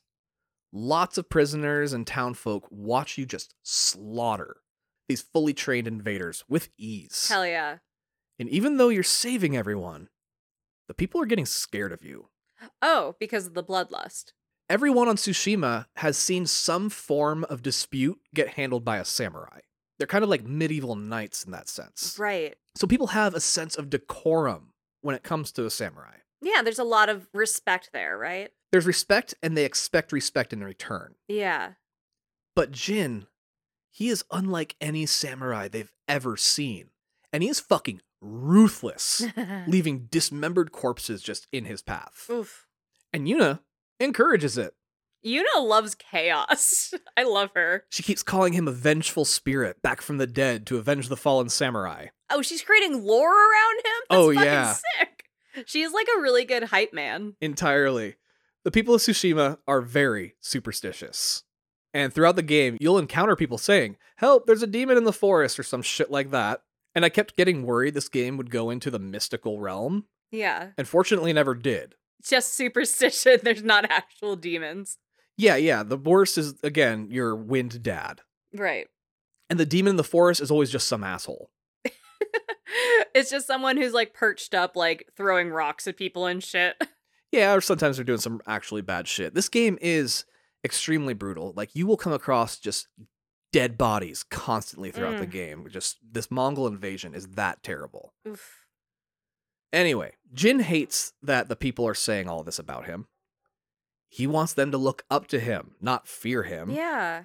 But Yuna explains it's a fear of respect, and that he should use that to his advantage. She's like, no, it's reverence. Like, we're building this character for you and we're giving you power in that. Like, the power is perhaps perceived as fear, but it's also respect of who you are and what you're capable of. And he's like, yeah, they think I'm a fucking crazy murderer. And she's like, yeah, but that's kind of cool, right? Right, they're like, but they know you're on their side, so they're fine with it. That's true. And since we're dealing with country bumpkins, the name of the vengeful spirit that is Samurai Lord Jin Sakai gets simplified to the Ghost. Oh, yeah. As Taka finishes the grappling hook called a Kaginawa, Ryuzo comes riding into town begging for help. The Mongols have captured his best men, and they are scheduled for execution.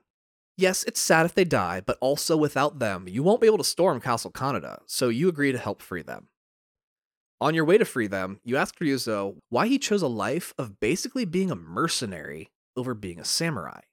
And Ryuzo says he didn't really have an option after your duel. And you're like, oh yeah, the duel. The one from the tournament. And this is the first time we've heard about this tournament. Why couldn't you become a samurai after that? Ryuzo says that when he saw he was scheduled to duel you in the tournament, he invited every master on the island to come watch.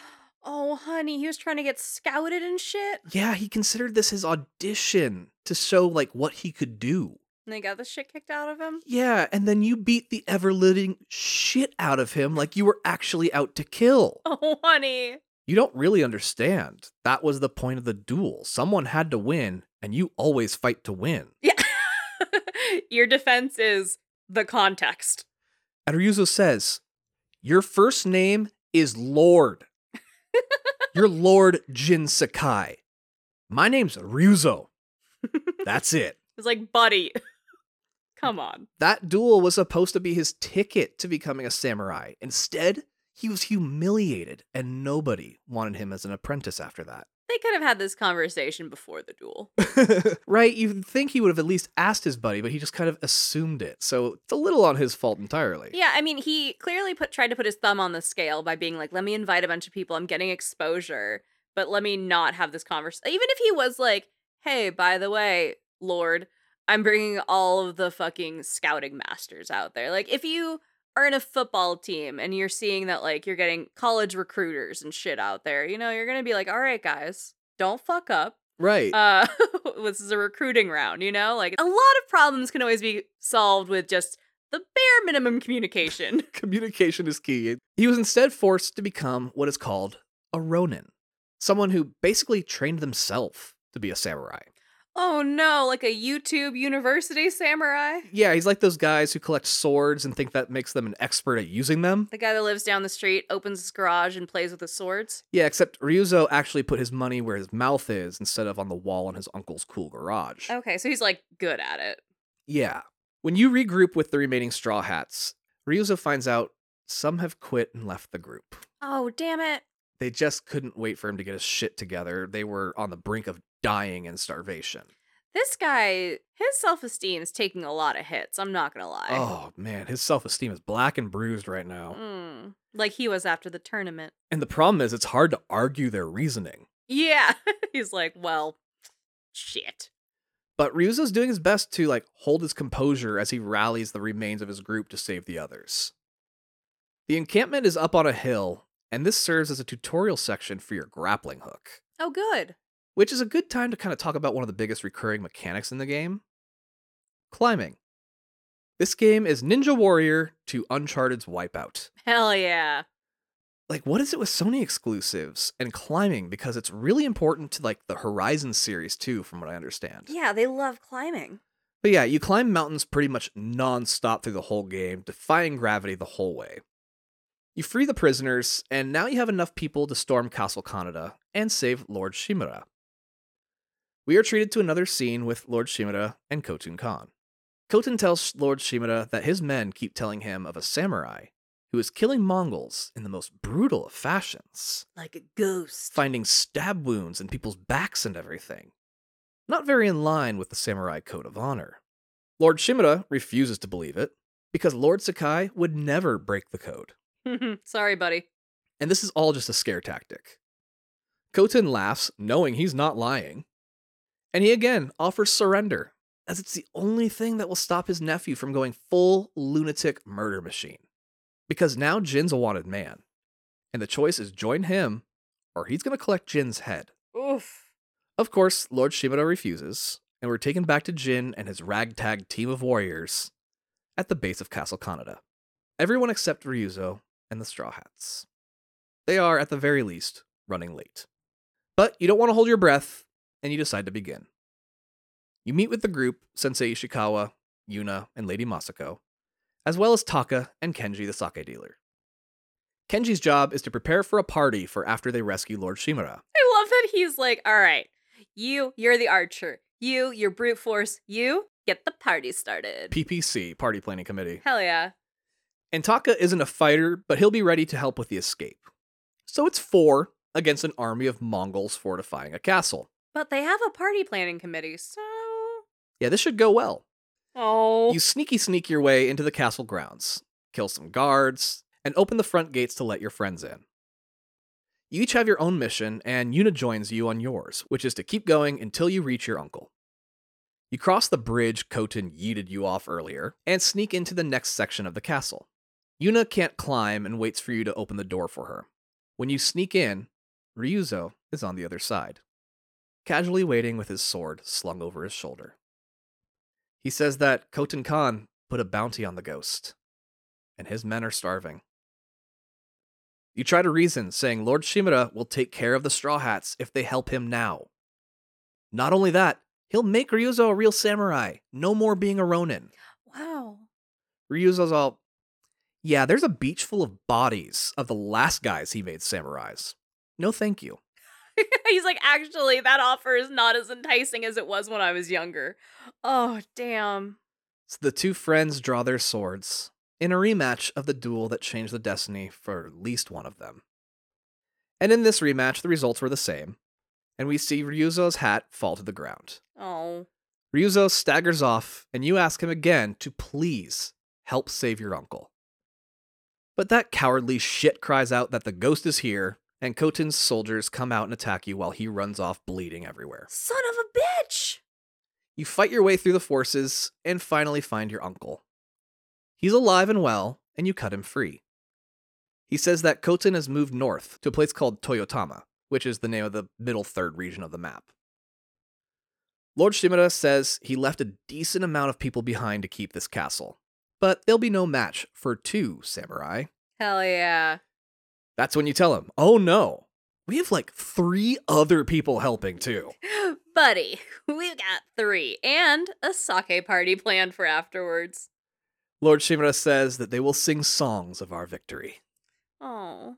We get an epic battle scene as you rejoin the others and fight the Mongol army together, fighting side by side, master and apprentice, uncle and nephew. Beautiful. Reclaiming Castle Kaneda for the people of Tsushima. Hell yeah. You all claim victory for the day, but know that the battle is not over, as Koten is marching north, and he can move quickly. We are then taken north, to a cold and snowy Castle Shimura. Yes, that Shimura. Koten has a line of 3 people tied up, and there's piles of wood underneath them. Oh, God. They love fire. He's yelling to the guards of Castle Shimura to let him enter, as these people are cold. Then he walks over to Ryuzo, who's with him, and hands him a flaming torch. God damn it. Ryuzo says his men still haven't been fed, and Koten tells Ryuzo he needs to earn it. Ugh. Ryuzo walks up to one of the prisoners, and the man screams out to the castle, begging them to open the gates. But they don't. And Ryuzo, reluctantly, lowers the torch to the wood. Oh my God. And watches and listens as this man screams out in pain and dies engulfed in flame. Still, the guards do nothing. And Ryuzo moves on to the next person. This time, Ryuzo starts screaming out to the Castle Shimura to open the door, and he's yelling so insanely his voice even cracks. Oh, honey. And finally the doors open, and Ryuzo drops to his knees, sobbing, as Koten marches his army through the now open gates. We're taken back to Jin, who is meditating at a memorial shrine honoring those who fell in the retaking of Castle Kaneda. Yuna approaches, saying Lord Shimura wants to talk to you. You ask why she hasn't left Tsushima yet, and she says your uncle still hasn't paid her. You try to convince her to stick around, as she's good in a fight, but she's like, fuck that, I'm out. Yeah, she's like, reasonably, I want to get away from this war-torn land. Yeah. You meet with your uncle, and he's all, so, we need to talk about these rumors I heard about you. Heard you've been fighting. Basically, he's grateful you saved him, but you need to knock that brutal bullshit off and fight the way he taught you. It's the only way to restore Tsushima the way it was. You kind of sidestep the situation and ask him to grant Yuna safe passage off the island. He says that if she promises to help retake Castle Shimura, he'll have control over the seas again, and then he can get her out of here. Okay, that's reasonable. Yeah, it's about the best you can hope for in the moment. Yeah, because it's also like, you mentioned the Mongols rolled up with like boats on boats on boats. So Full navy, yeah. Yeah, so securing at least some safe passage by boat is very important. So he's being very reasonable. The rest of your allies go off into the new area of the map, chasing after their own personal demons, and they agree that when the time comes, they'll help retake Castle Shimura as well. I have my own drama. Text me when you need me. Call me, beat me. Except Yuna. She's pissed, because of course you have more for her to do. God forbid she get payment for what she's owed. But what other option does she have? Yeah, right? What, you gonna call HR? Get over it. Right. As you and your uncle head into the new area of the map together, he tells you that he learned of Koten Khan's plan while under captivity. Which isn't much more than take over everything. Profit? Koten wanted Lord Shimura to join him to help move it all along quicker. He says that just for thinking he would turn on his own people, Koten will pay with his life. Oh my god. The Sakai Manor, your father's ancestral home, is in this new region. Lord Shimura says that if you're going to go into battle, you're going to need your father's old armor. But first, let's let Koten Khan know we're coming for him. Hell yeah. The two of you take back a lighthouse from a Mongol group, and Yuna shows up to help. Your uncle asks what use she can provide, and she says that the people of Yarikawa, a large, unoccupied town in this region, have a militia and can help. Oh shit. Lord Shimura says that Yarikawa tried to overthrow him once, and he won. So they're not his biggest fans. And she's like, yeah, I grew up there. I'm very aware of how unpopular you are. But the people there love her, and they're likely to listen to her if she says to help Lord Shimura. Plus, he's still better than the Mongols. Yeah. Also, Yuna, just like in general, very resourceful. Like, she has friends in different pockets. If she grew up in like the second middle section of the map, but she's still in the lower section of the map, she's making friends. She's like, my best friend's a bartender. She's that bitch that knows everyone. She's a sneak thief. She's like stealthy. No, trust in Yuna. I mean, you can't really trust her because thief, but like trust her enough. Well, I mean, she was fighting for survival before the Mongols ever showed up. Yeah. Her whole life has been survival. Yeah, she's a little street rat, and I love that about her. Yuna goes back to her brother, and you and your uncle light the signal fire to show Koten you've retaken the area. Lord Shimura says the next stop is to alert the Shogun that the Mongols have invaded, and ask for reinforcements from the big main island of Japan. He tells you to go to a place called Umugi Cove, and find a pirate named Goro. Oh, there's pirates now. Yeah. Hell yeah. He owes Lord Shimura a favor. It's the only way he'll be able to get something past the Mongol navy. Before heading out to find this pirate, Goro, a monk that was being held captive at Castle Kaneda, wants to see you. His name is Norio, and he's a husky, soft-spoken warrior monk. He and a few of his brothers were headed for the beach invasion, but were late, and by the time they reached Castle Kaneda, Koten was already there. Oh no. And Norio was the only survivor. He says that if he can get back to his temple, he and the other warrior monks will fight on your side in the coming battle. And yeah, you have some side missions for this guy too, and it's great and heartbreaking and beautiful, and if you should totally play the game. Good plug. You make it to Umugi Cove and find Goro shit-faced drunk. He's been drinking pretty much non-stop since the invasion. Wouldn't you? Yeah, he just has given up. He's just like, whatever, I'm going out, I'm going to go out happy. Yeah, I mean, like, a lot of people drink to cope. I'm not saying it's a good thing. I'm just saying it's a thing. But you know what? He's a professional drunk. And he begrudgingly agrees to pay back his debt to Lord Shimura and take a note to the Shogun. For some reason, you don't have the note on you and have to go get it from Lord Shimura. Goro agrees to sober up and get the boat ready in the meantime. He agrees to take a disco nap. Yeah. Lord Shimura is excited and decides to come with you to give Goro the message himself, just in case there's trouble on the way. And you bring a small group of soldiers with you. On the way, you find out he's owed a debt because he caught Goro selling illegal contraband, to which the penalty is death. Oh shit. He recognized his skill as a pirate and decided to let him live in exchange for his skill someday, which is now. You meet up with Goro and never encountered anyone on the way. Lord Shimura says he never expected to. He brought soldiers in order to cause a scene so Goro can sail away. And he makes a plan to attack the Mongols that have taken the nearby harbor. So you go in Dutch Vanderland style and make a bunch of noise, killing a small military outpost as you do as Goro escapes to the sea. As you and Lord Shimura celebrate your victory, he says that included in the message being carried by Goro are formal adoption papers. Oh. Declaring you, Jin, as his son and rightful heir. Oh my god. He waited a long time to do that. But that's still very beautiful. It is, isn't it? Yeah. This kicks off Act 2. Yeah. Retake Castle Shimura. The people of Tsushima are starting to see that the Mongols aren't unstoppable.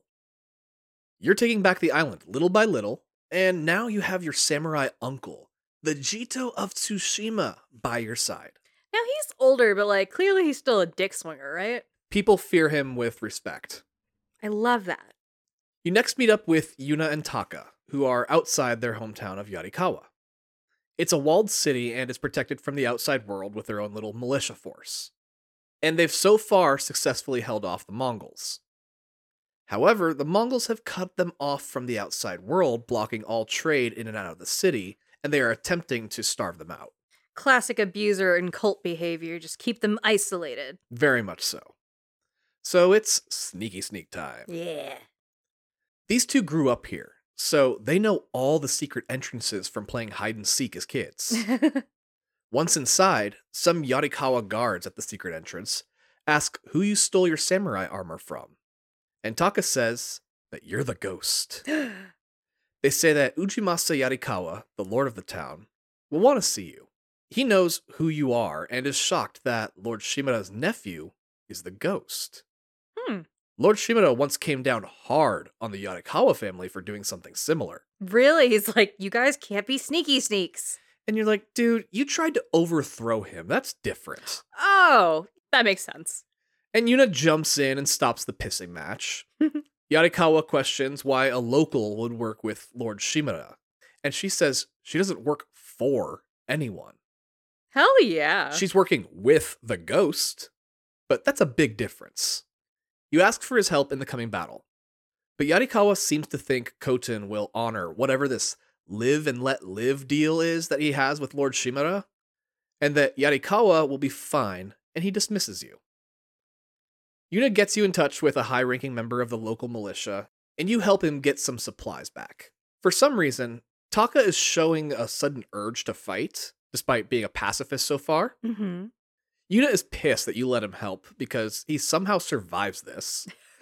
And this is making her angry. Yeah, because he was like bumbling around the whole time, and he really just kind of survived the fight. Yeah.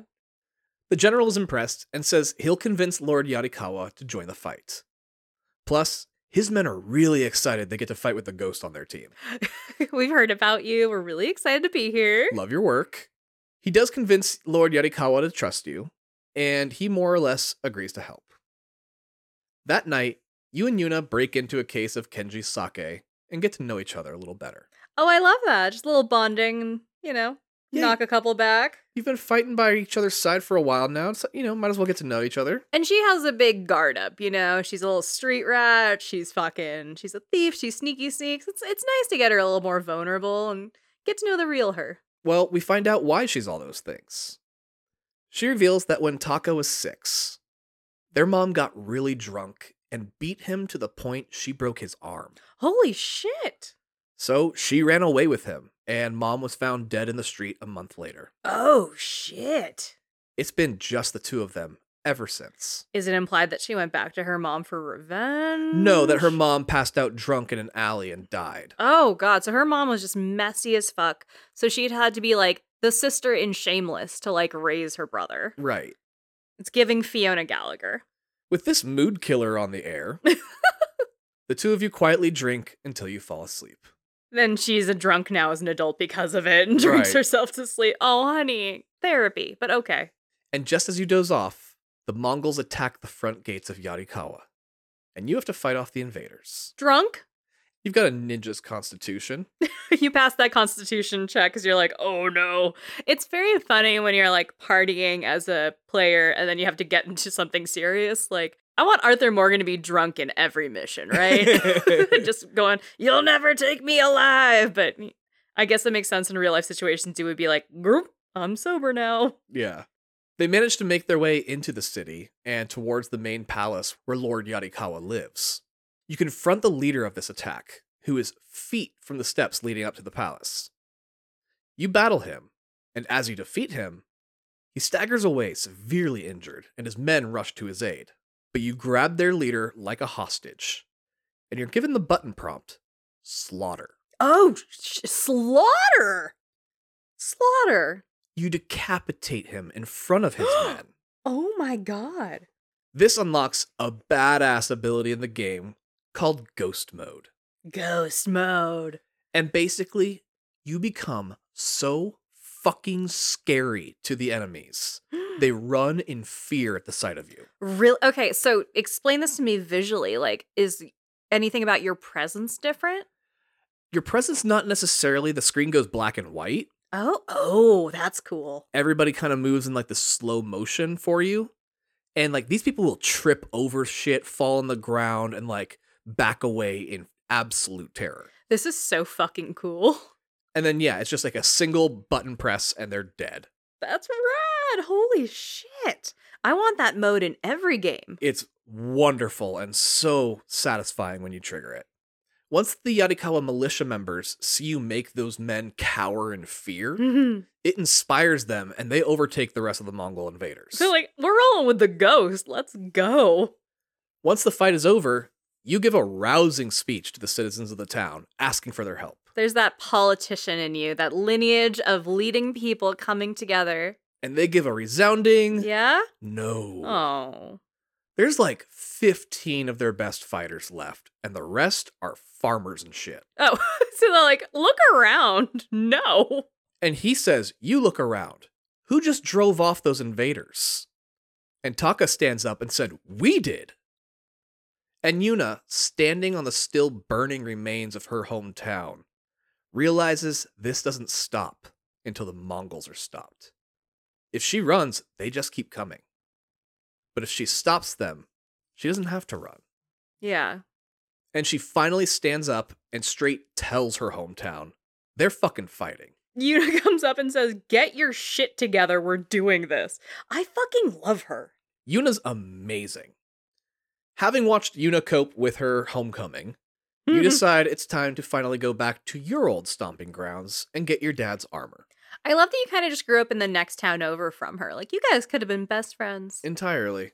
The place is long deserted, and as you go to where your dad's armor used to be, you see that it's gone. Of course, everything's been looted. That absolutely makes sense. That we're in a war-torn area.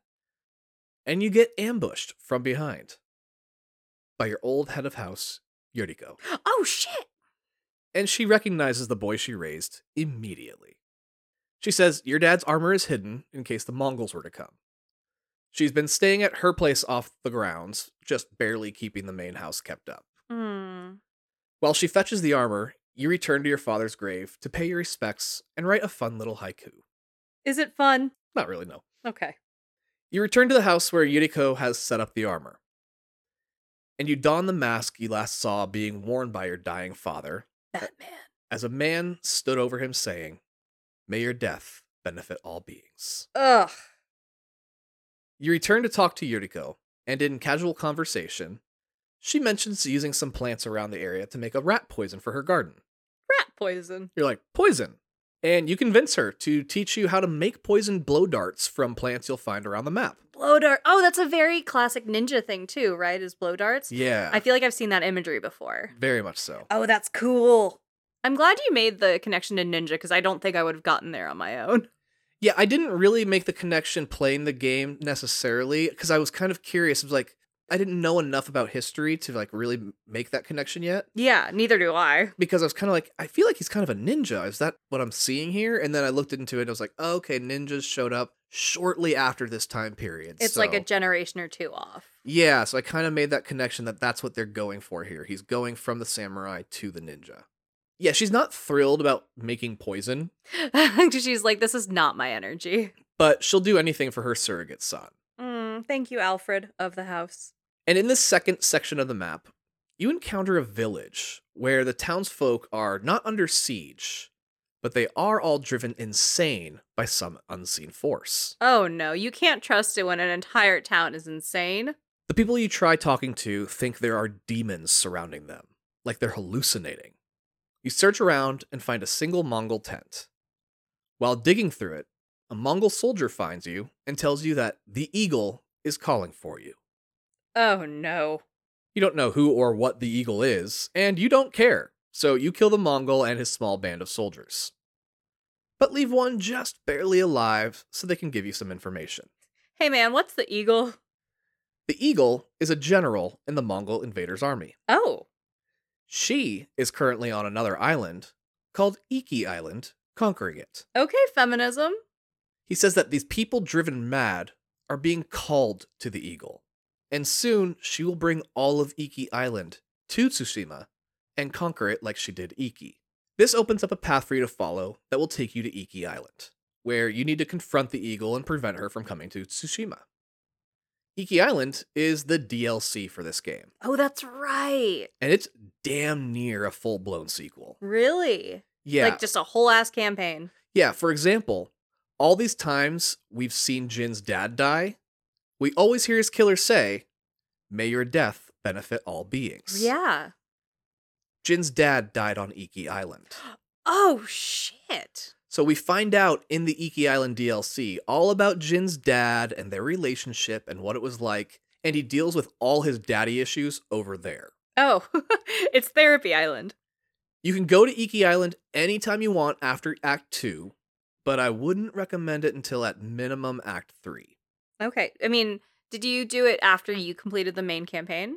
No, you can do it after the main campaign. I did it after I got through Act 2 and went into Act 3. Okay, just kind of as like, hey, let's jam this out and see what it is. And it turned out to be a whole ass campaign. Entirely, and it's a bitch of a fight over there. Really? Yeah, but it's really good. I really enjoyed it. And we're going to go over that on the Patreon. Is that right? Yeah, if you want to hear what happens on Iki Island, that's exclusive to our Patreon. It did drop today. Woohoo! So if you want to support the show and find out what happens on Iki Island, sign up and you can listen right now. Oh, we have a new Patreon, don't we? Literally, while we were recording this episode, we had a new member sign up on our executive washroom tier. Ooh. And their name is Jacob. So welcome, Jacob. Hi, Jacob.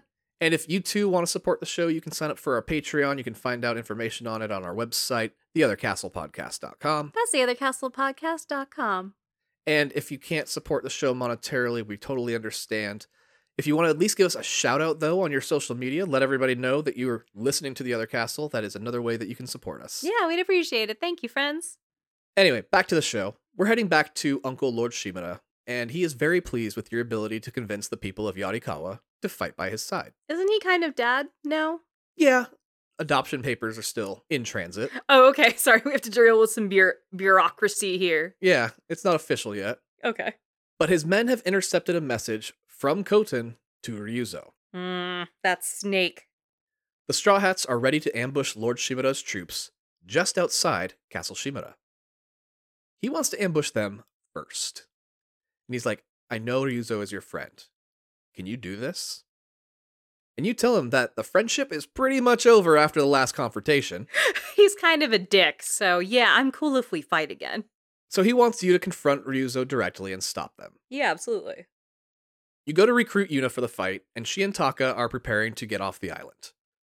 You're confused, because back at Yarikawa, she seemed all amped. Yeah, she helped rally the troops. And she says she just did that because it was the only way to get Lord Shimura to arrange a boat for her and Taka. Oh, yeah, okay. Because her only priority is keeping Taka safe. That's been her priority her whole life. I kind of get that.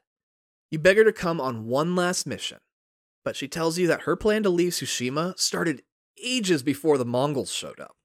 Lord Shimura is just making it possible, finally, as payment for getting Yarikawa to fight in the upcoming battle. You don't love her reasoning, but you accept that you can't make someone fight. Yeah. And let her and Taka go, deciding to go for Ryuzo after nightfall so you can sneak in easier.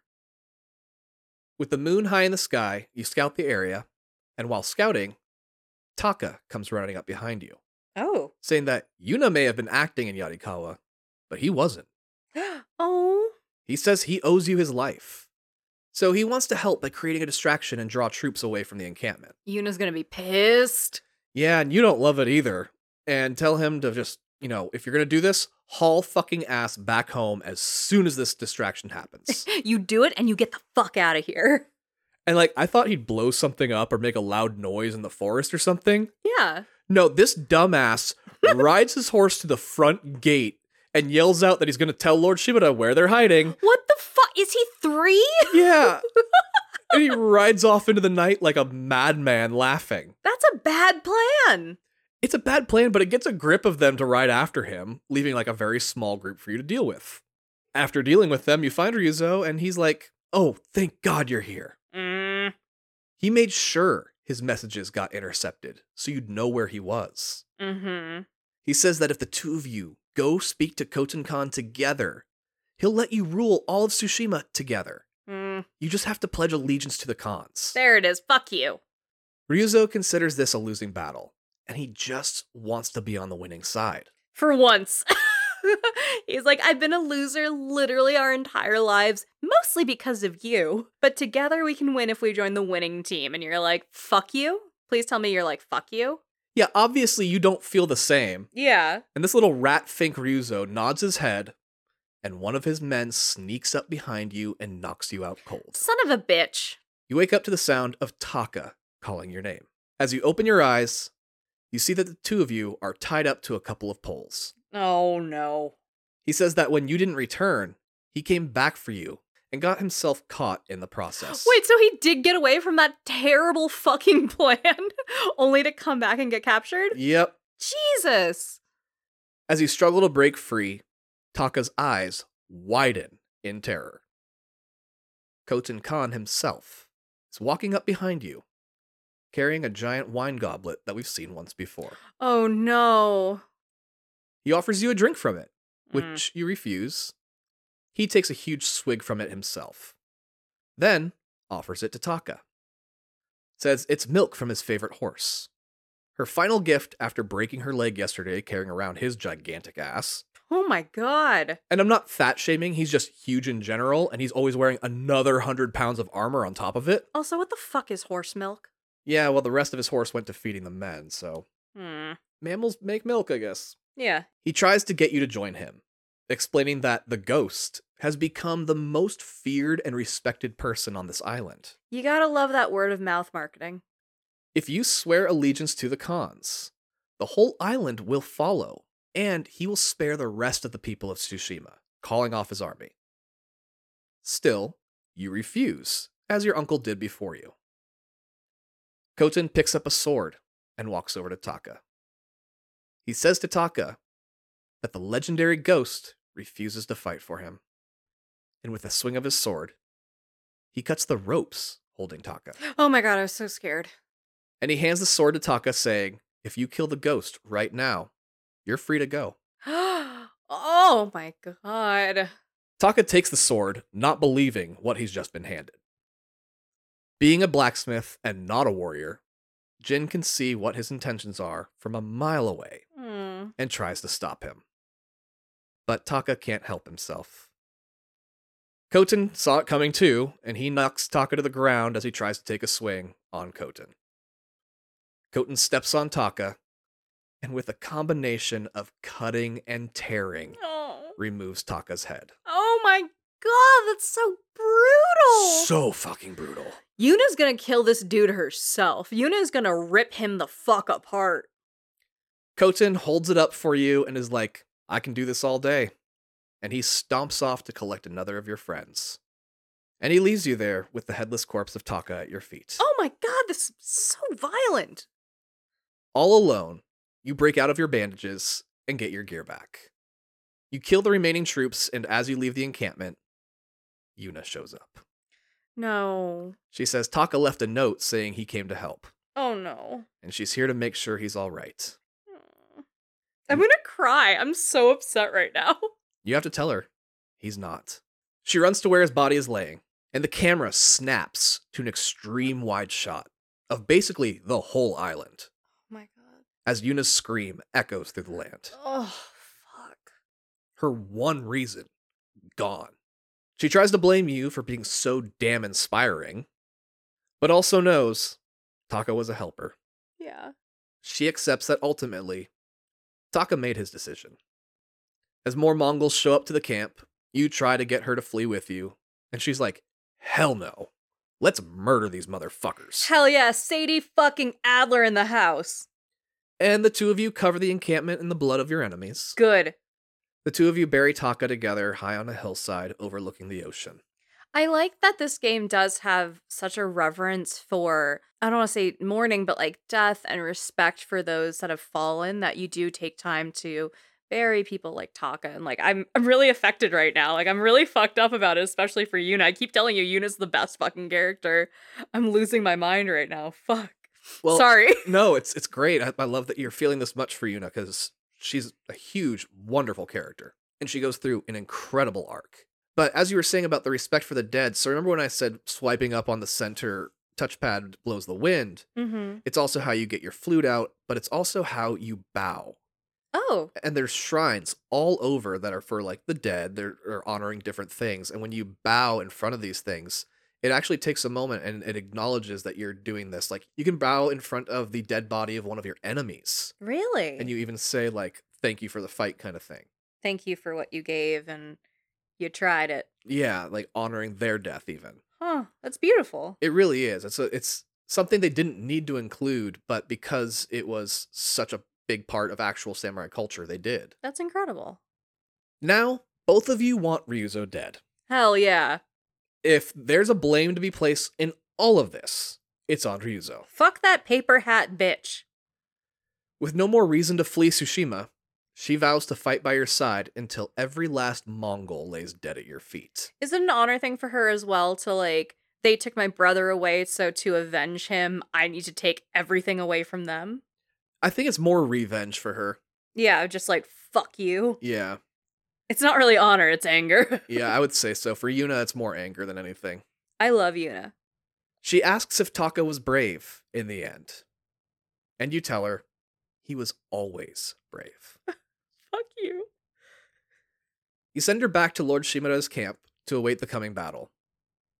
Obviously, each of your friends from the first section are continuing their individual journeys as well. Sensei Ishikawa continues to chase Tomoe, while training you as an archer.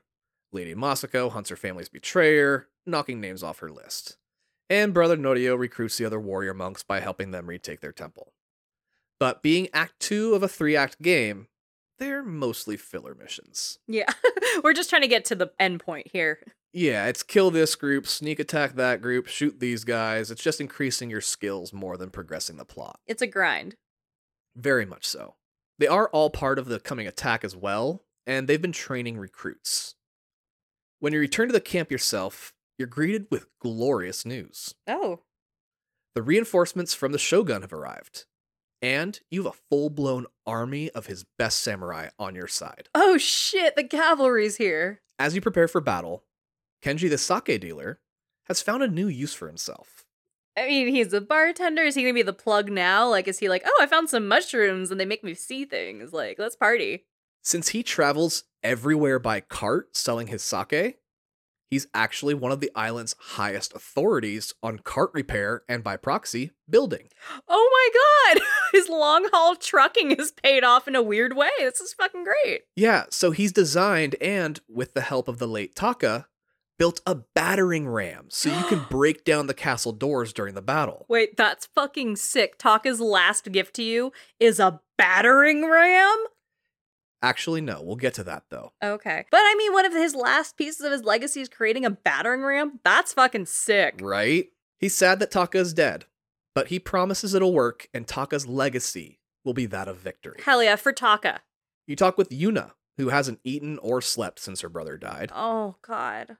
She explains that Taka didn't die for Tsushima, he died for the ghost. When Yarikawa comes to fight, they won't be fighting for Tsushima. They'll be fighting for the ghost as well. Hell yeah. More and more people are joining the fight, not for their love of Tsushima, but for their faith in the ghost. He's an influencer, baby. She begs you not to make their sacrifices in vain. Hell yeah. I would never let this girl down. I love her. Then she hands you a mask and says it was going to be Taka's farewell gift. Oh. It was the last thing he ever made. A mask fit for the ghost. Why are you trying to make me cry? What the fuck? It's just a video game. What's wrong with you? I thought we were gonna have fun and do some sword jokes, and I'm up in my feels. We're only in Act 2. What the fuck? Oh, the heartbreak has only just begun. Are you fucking serious? I'm not it. God damn it. You meet with Uncle Lord Shimura, and he tells you that the adoption papers were approved. Oh. When this conflict is over, you will be the rightful heir to the Shimura name and everything that comes with it. But you can't be the ghost. You have to be a samurai. You have to pick a lane. You have to stay strict to the code. And you take a nice big gulp of guilt and say, yes, uncle. Yeah. Today you fight as Sakai and Shimura. Master and apprentice, uncle and nephew. Oh. Tomorrow, you celebrate as father and son. Oh. We are next treated to an exchange between Khoten Khan and Ryuzo. Khoten tells him that the samurai have a code of conduct that they refuse to break. So he knows he can handle any samurai that come his way, even if it's an army of them. Because, he's like, fuck the rules. Yeah, but the ghost, this dude has no code of conduct or morals. So we need someone else without a code to handle him. The ghost fights like he's in a video game. And the Ronin Ryuzo nods in understanding. That motherfucker. We are taken back to the Shimura army as they approach the besieged Castle Shimura. We basically get a repeat of the opening beach scene, except this time, the samurai are ready for the battle. Hell yeah. And instead of getting your asses kicked, you're the ones kicking ass. Let's go. And Kenji's battering ram is the key to breaking through those lines. Oh, I love that. The Mongols start to realize this and add extra reinforcement to a door. So you jump the wall in the meantime to handle the forces on the other side by yourself. Use poison darts and go into ghost mode, decapitating another general and throwing it at his men. I love ghost mode. That's so fucking cool. Thing is, the battering ram got through the door while you were doing this. Oh, shit. And Uncle Lord Shimura just witnessed the true ghost for the first time. Oh no, you got outed. Up until then, it was just stories. He dismissed as exaggerations. But he just watched you throw a head while two guys bleed from the mouth to death over in the corner from poison darts. And he's like, no son of mine. What the fuck? Oh, he is not happy with what he just saw, and in fact, horrified by it. But it's really fucking cool if you think about it. And he scolds you in front of the entire army. He takes a break in the middle of a battle to be like, hey, what the fuck? Yeah, and you tell him that if you're gonna fight monsters, then you need to be one too. Yeah. No time for arguments though, because those monsters are back and you fall back into battle with the Mongols. Sorry, going back into ghost mode. We'll fight about this later. Bye. You fight and push the enemy further back towards the castle itself. And like Castle Kaneda, it's built on a mountain, and you have to access it via a bridge over a ravine. You chase the Mongols back to the bridge, and fire down on them from above as they move into their final hold, shutting the gates behind them. The Shogun's forces are encouraged by their retreat, and charge forward at Lord Shimura's command, chasing the fleeing Mongols. But you know the Mongols better, and yell out, "This is a trap," but it's too late. Oh. The gate leading to the castle opens, and the Mongols send a flaming, horse-drawn cart straight at the Shogun's army. Wait, is the cart and the horse on fire, or just the cart's on fire? I'm sorry to tell you, the horse is also on fire. Oh my god, that's so fucking apocalyptic! Jesus! And the cart is full of explosives. Oh my god. The cart explodes mid-bridge, killing the soldiers, and making the bridge impassable for the time being. Oh, fuck. It didn't destroy the bridge. Yeah, but it's gutted enough that you can't jump it. It's just fucked up enough it needs some repairs before it can be crossed. Plus, there's dead bodies everywhere. Yeah, of humans and horses. And Yuna fucking loses it. Because she already had a low opinion of Lord Shimura, and she just watched him order a battalion of men to charge to their own death. Ugh. So she's like, what the fuck are you doing, man? And his response was that they need to regroup and do the same fucking thing again tomorrow. Like she told Jin earlier, nobody's fighting for Tsushima, which by extension means nobody's fighting for Lord Shimura. They're fighting for the ghost. You try telling Uncle Lord Shimura to let you do things your way so you can actually succeed the next attack, and he dismisses you like the child he remembers you being. Oh, God.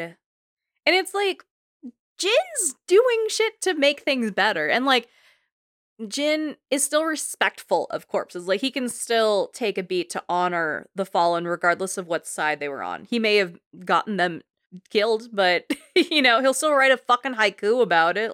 He's doing the right thing. He's trying to at the very least. Yeah, I'm on the ghost side here. You tell him that you can easily sneak in and poison their dinner, taking out the entire army in one swift move. You don't even have to use ghost mode. And he's like, what the fuck is wrong with you? What kind of Games of Thrones shit are you on? Soldiers don't die from poison. They die in battle.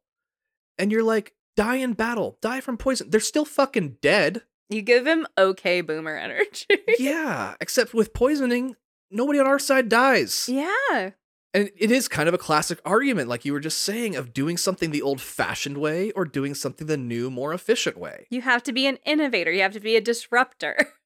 You tell your uncle that you sacrificed every moral code you've ever known in order to save your people.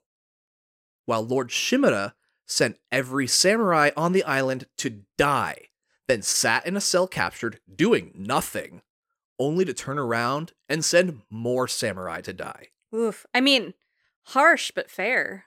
Well, your uncle doesn't like that comment one bit. What, the truth? And he smacks you across your face.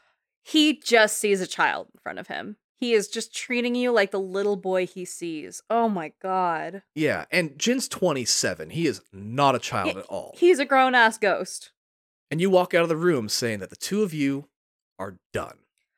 Oh, honey. Oh, everyone's just getting orphaned and alone in this. Fuck. You meet up with Yuna, and the two of you plan to poison the enemy, and that you need to do it before the bridge is fixed enough for Lord Shimura to send more of his men to die. Yeah, absolutely. You sneak in under the cover of nightfall, and find the beverage that is to be served with the night's dinner. And it was like fermented goat's milk or some shit. Why did my brain go to like a thing of Kool-Aid? Because I love cults, and that's a very Jonestown moment. Never mind. Got there. Then you sit back and wait for the dinner bell. The troops gather around, and the drinks are poured. The Mongols drink and laugh and have a grand old time. Up until they all start vomiting blood, and you stand to watch the Mongol army fall down dead with your sword still in its sheath. Does that play out as a cutscene, or are you like kind of sneaks around watching them enjoy dinner and then die? No, that's all in the cutscene. Oh, that's great though. Is it so they're just vomiting blood, like it's not pouring out of their eyes or anything like in Bullet Train? No, it's literally just puking up blood. Okay, cool. I mean, not cool, but gotcha. You charge to the castle itself while soldiers reach up at you from the ground, begging for some reprieve from the poison. And like, Homegirl didn't teach you the antidote. Right, and you can end their suffering if you want. But it's kind of funny if you let them die, right? Entirely. When you enter the castle, the only person there is Ryuzo. Motherfucking straw hat bitch. He says Khoten Khan rode north, and that he was told to stay behind and collect the ghost's head.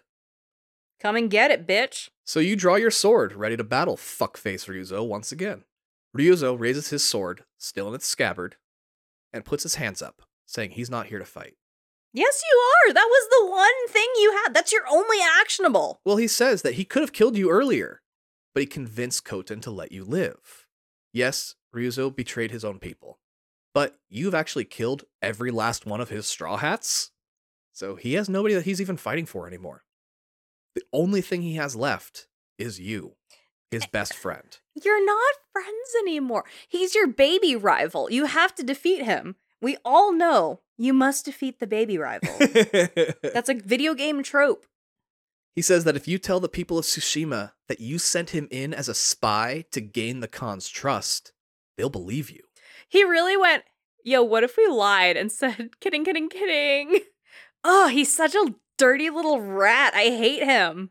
Yeah, he would have never made a samurai regardless of that fucking duel, right? No, he's a dipshit. He would have been like the fucking ball boy equivalent. He would have been like cleaning everyone's sheaths and shit, you know?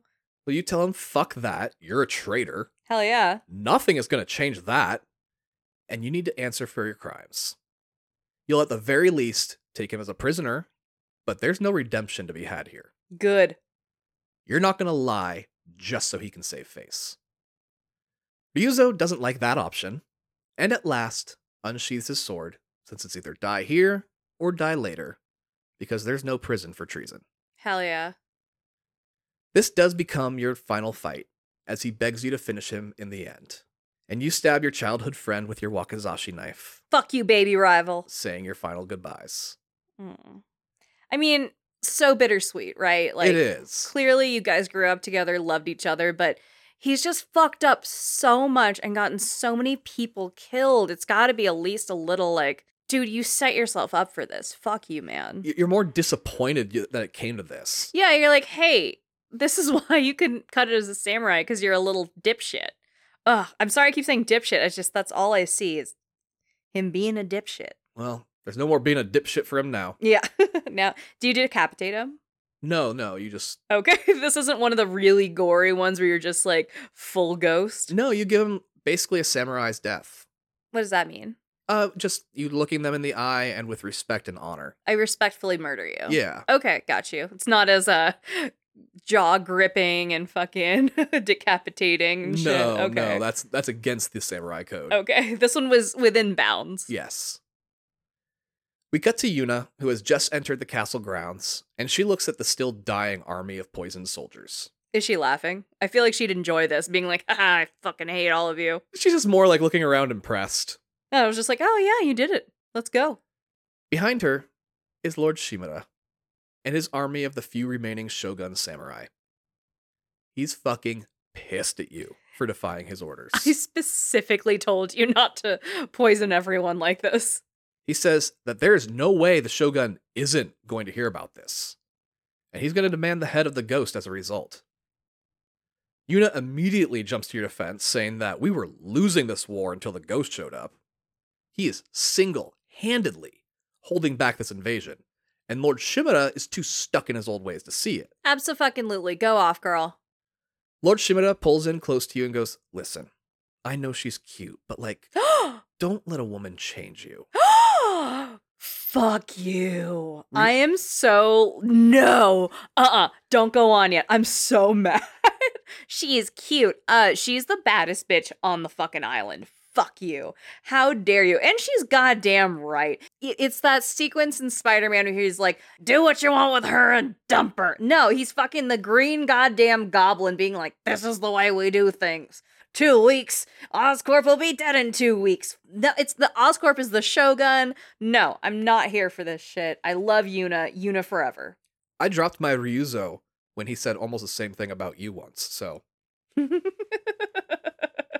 Your baby rival. Yeah. I am cute, but whatever. I know. But what the fuck, man? Like, it's the misogyny. Pretty bad. I'm so angry. He wouldn't say this if it was another dude. Anyway, he says to renounce the ghost and be the samurai I trained you to be. You're being aggressive and I don't like it. Shut up, man. I'm getting results. If you tell everyone you were blinded by pussy, they'll believe you and will let this whole ghost phase slide. Tell them you are Jin Shimura, my son, and that you are loyal to the Shogun as he holds your adoption papers in his hand. He has a copy of them, like, ready to go. They're there, they are signed. This is the most emotionally manipulative bullshit ever. Oh my god. Because it's so fucked to hear your uncle say basically the same things you heard Khotun Khan say just hours earlier. Ugh. You look your uncle dead in the eye and say, I'm not your son. I'm the ghost. Hell yeah. You hand Yuna your sword and tell her to flee north to chase Khotun Khan, while you surrender to your uncle's men. And Uncle Lord Shimura throws your adoption papers into a fire. Oh, god damn.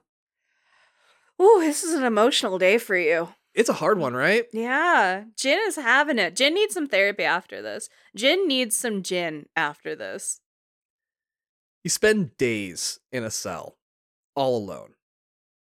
One night, a familiar voice can be heard from the other side of the cell door. Kenji arrives, telling the man guarding you that Lord Shimura is throwing a party for his soldiers to celebrate their victory, and that he has brought sake for the celebration. He tells the guard that you're not going anywhere anyway, and to go join the others in celebration. I love him. He's fun. As soon as the guard is gone, he pops open your cell and tells you this is a rescue mission. Hell yeah. You resist because part of you has that lingering guilt of the samurai. This must have been really hard for you as a recovering Oh Catholic. my god, it screams at me during these moments. I completely understand what he means. And it's interesting too, because like obviously you didn't grow up in a Japanese culture, Japanese household, or any of those values, and like having a very, traditionally American, traditionally Irish Catholic upbringing, but you're still like, oh, right in the bones. Oh no. Right, there's parts that you don't even realize come from that. Yeah. Kenji says he intercepted orders to have you shipped to the Shogun for judgment. There's no regaining favor or reclaiming your legacy. Ugh. Right now, it's time to run. Yeah. You need to just get shit done. Like, core concept, yeah, whatever. Put me on trial. Shut up. I have shit to do. This is also, again, to bring it back to Spider-Man. They're trying to arrest him the entire fucking movie. They're like, oh, we need you. And, fucking the Daily Bugle's talking about how you're a criminal and we need to investigate all these things that you're associated with. But when it comes down to it, you have to jump into the house to save the people from fire, even if it's Green Goblin, whatever. Anyway, I love the Sam Raimi movies. We all know you do. Well, Yuna has tracked down Koten Khan, and she's waiting for you with your weapons. Kenji tells you where to meet her, along with your other friends, Sensei Ishikawa, Lady Masako, and Brother Norio. I like that they clearly have their own shit. Like, they are the main character of their own story, Right. But they're still like, okay, we'll do these side missions with you. Like, in another world, we got them as, like, the mains and being like, and then there's this assassin, ghost, warlord that we're friends with who occasionally comes in. Right.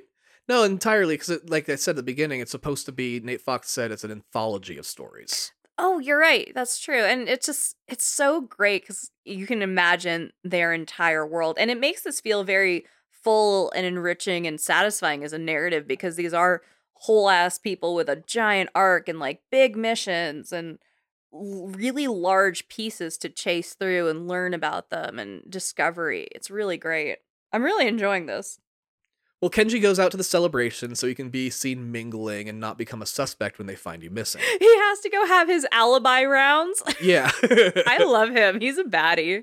As you sneak through the grounds, you stumble upon some regular citizens, and they all assure you they are on your side and they help you to escape. Snitches get stitches, bitches. Let's go. They're like, we didn't see shit. You get your horse Sora from the stables and ride off into the night. But not before stirring up a commotion. Hell yeah. And your badass horse even takes a few arrows to the flank as it speeds you to safety. Oh no. However, a few dozen miles later, it's just too much for Sora. Oh. And your horse stumbles, arrows still in its side. And you kneel down next to it, apologizing for not keeping it safe. Oh my god. And you hold your horse as it takes its final breath. What the fuck? Now you're just doing the end of Red Dead for me? Are you kidding? Oh my god. I hate seeing animals die. One, period. Point blank.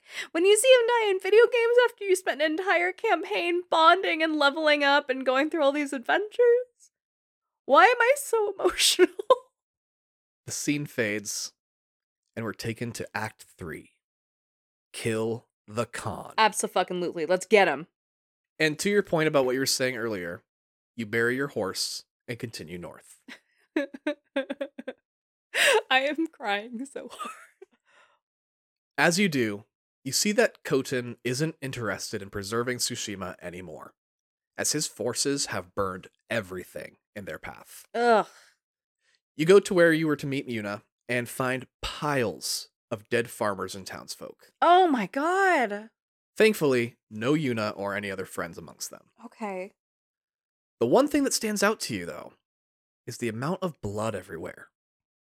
Not a single person was injured, but there's blood everywhere. What the fuck? Which could only mean one thing. The Mongols have learned from the ghost and have resorted to poisoning entire villages to take care of them quicker. Oh, god damn it. Okay, so there's no beheadings, there's no mutilated bodies like we've been seeing in earlier acts. They've just adopted the poisoning, so they're throwing up the blood everywhere. Fuck. As you inspect one of these victims, an arrow pierces your back. Oh, god. You've taken a lot of arrows to the back. You really have. Are there any Skyrim nods with like an arrow to the knee? No, none Okay. that I noticed anyway. Too easy. Anyway. Your vision immediately becomes blurry, and you begin to vomit blood. Poison arrows! This is Red Dead. Holy shit. You try to stagger away, but continue to vomit blood and eventually collapse while you hear the sound of Mongols descend on you. Just as you pass out, you hear Yuna shout, "Come on, you stupid horse!" and the screen fades away. Yuna, go get him, baby girl. You wake up again in a room with Yuna standing over you, reviving you from the poisoned arrow.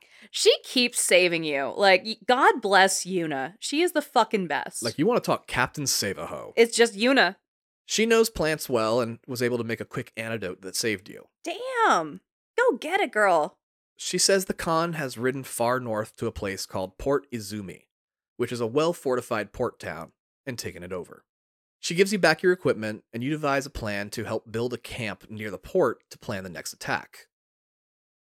There's a pagoda near the port that's well-fortified and has a small Mongol group occupying it, so the two of you ride off and retake it. In talking, you know that Khotan Khan has studied every aspect of samurai culture and fighting, but he has no idea how to fight the ghost, and that will be your biggest advantage. The ghost has no rules. Try me, bitch. And now we're free to roam the final portion of the map. And something I haven't mentioned yet is the fast travel system in this game. It's damn near perfect. Every location you go to in the game, whether it be a tiny shrine or an entire city, becomes a fast travel spot. You just have to discover it first. Oh, I love that. And in the upgraded PS5 version Director's Cut, it's instant. Nice. There are no load screens, no fake cutscenes to hide a load screen, nothing. It's just select the point and you're there. That's incredible. Really incredible. I haven't seen it yet in a game. While free to roam, you also go off and finish up all your friends' stories. And we already know a couple of those.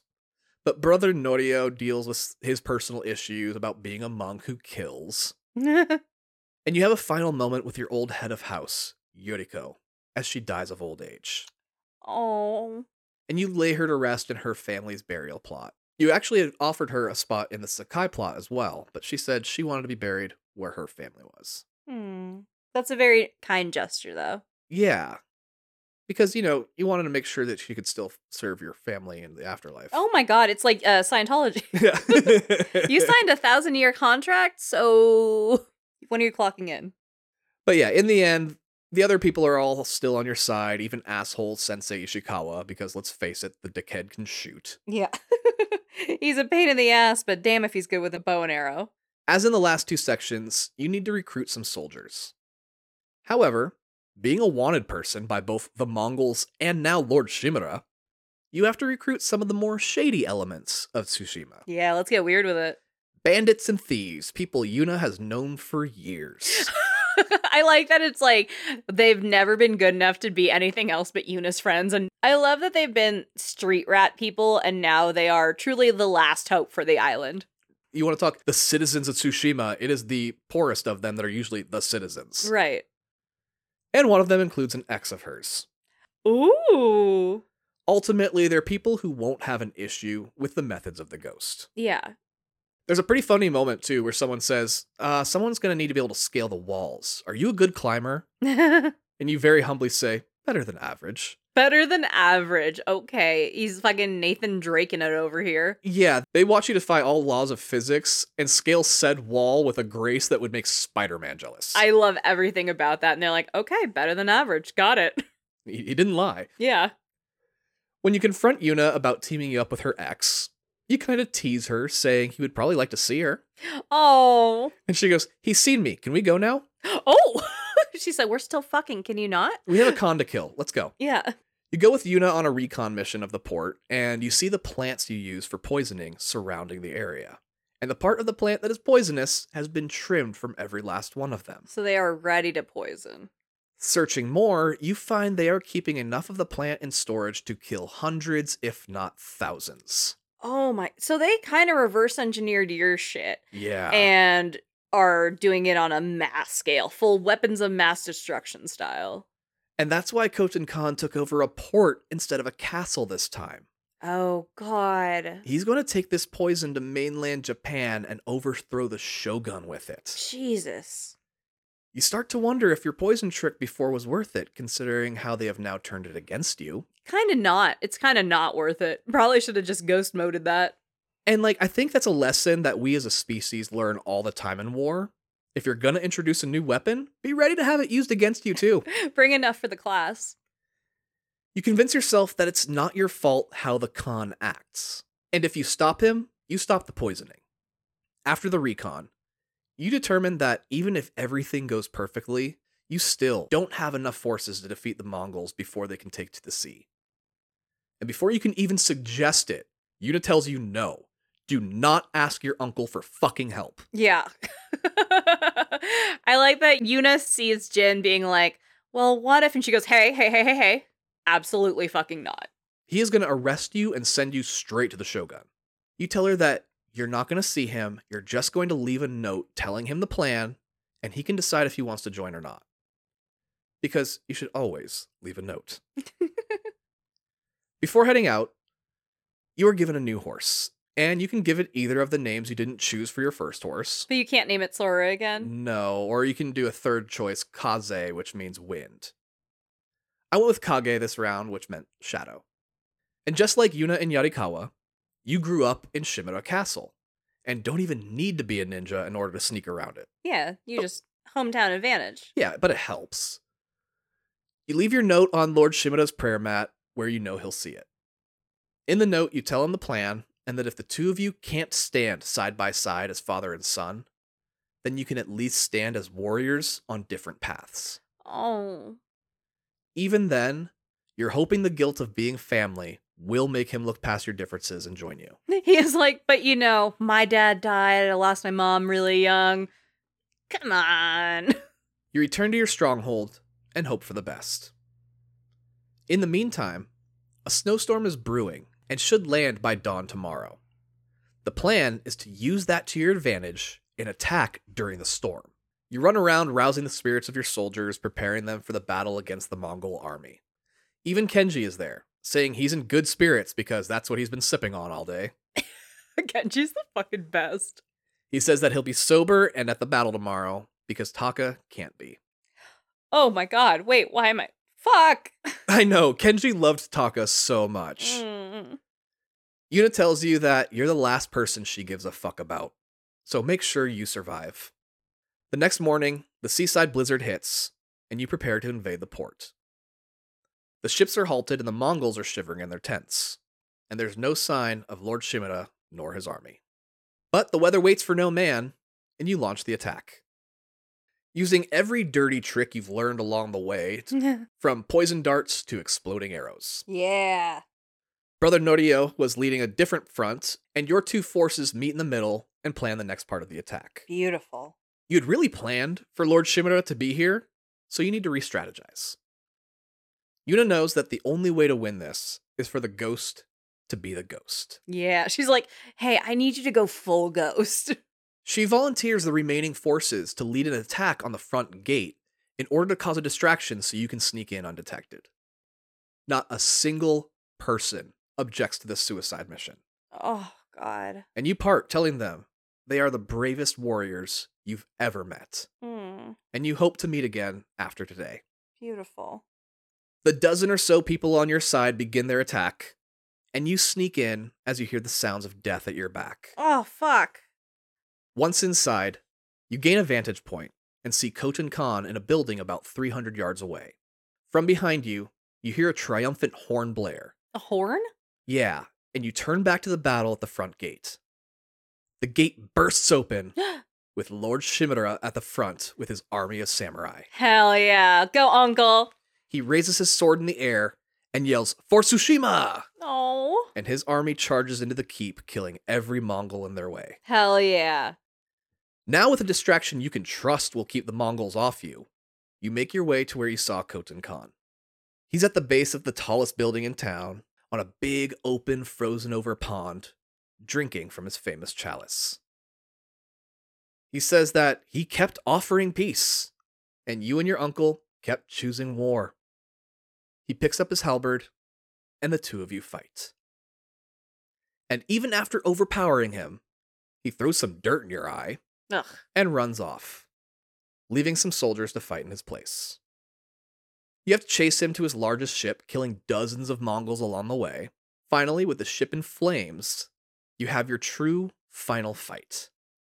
And as you plunge your blade into his stomach through to the wall behind him.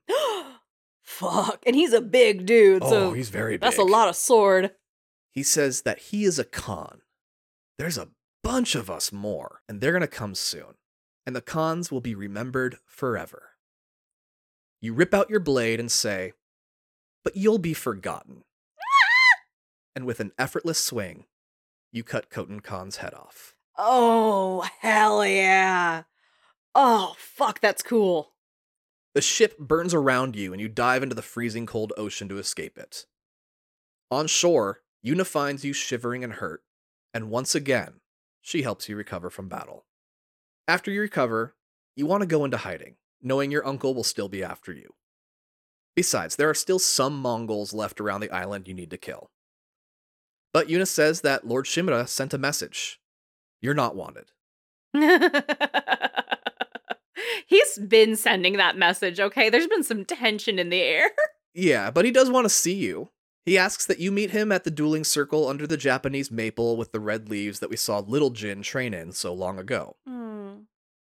You arrive, and it looks just as it did in the memory as the wind sweeps through it. As you wait for your uncle to arrive, you sit and play your flute so you can have a nice, calm day. When your uncle arrives, he has news for you. The Shogun knows you're the ghost, and you are, in fact, wanted. He has stripped your family's name of its nobility status, and you can no longer call yourself a samurai. Mainland samurai will be coming soon to take over your family's home and territory. For now, he wants to go on a ride with you, and the two of you mount your horses. On the road, you see a merchant who has gotten his cart stuck. You help him out, and he explains that he is taking supplies to the ghost's army. They're chasing the Mongols out of Tsushima, and he wants to help their efforts. Oh. After the merchant leaves, you tell your uncle, you have absolutely no idea what he's talking about. And Uncle Lord Shimura goes, "Shh, not here." You ride a bit, and he explains. It doesn't matter if you're involved or not. The ghost has followers, and they've gone beyond followers and have become true believers. Aww. The Shogun is worried that these followers of the ghost won't follow the new leadership he's about to bring in to replace the Sakai family. Even if you were to stand up and tell them to follow the Shogun, you literally taught them to defy their leaders when you defied Lord Shimura. You ride to the now former Sakai estate, so you can visit your family's burial grounds one last time, since this won't be yours anymore when the new samurai arrive. And it's pretty similar to that training circle with the big Japanese maple, but it's accompanied by white blossoms, both of their fallen leaves forming a natural yin-yang in a circular clearing leading to your parents' tombstone. Oh. The two of you pay your respects as leaves fall around you, and the wind blows gently. But then the wind picks up. Lord Shimura turns to you and says that the Shogun has declared you a traitor, and he has been ordered to execute you. Oh my god. You slaughtered people viciously. You poisoned people, and that poison was used against your own, and almost threatened all of mainland Japan. You have no honor, and he is a slave to it. Now he has to go off and make a real son, because this one failed him. But at least our final day together is a beautiful one. Oh my god. Being the last members of clans Sakai and Shimura, you both sit to write one final haiku to commemorate the final words of your respective clans. You reflect on the day of your father's funeral, when little Jin Sakai was told by Uncle Lord Shimura that he would raise you as his own son. When you come back to the present, you tell him you're ready. And the two of you draw swords, master and apprentice, uncle and nephew, father and son, Oh. mortal enemies. My favorite aspect of this battle being that the only way to win is by playing defensively. Mm. You can't win by openly attacking. Huh. You have to let him attack you, and then you have to parry or block his attacks and counter. Because you don't want to do this. Yeah. You have to.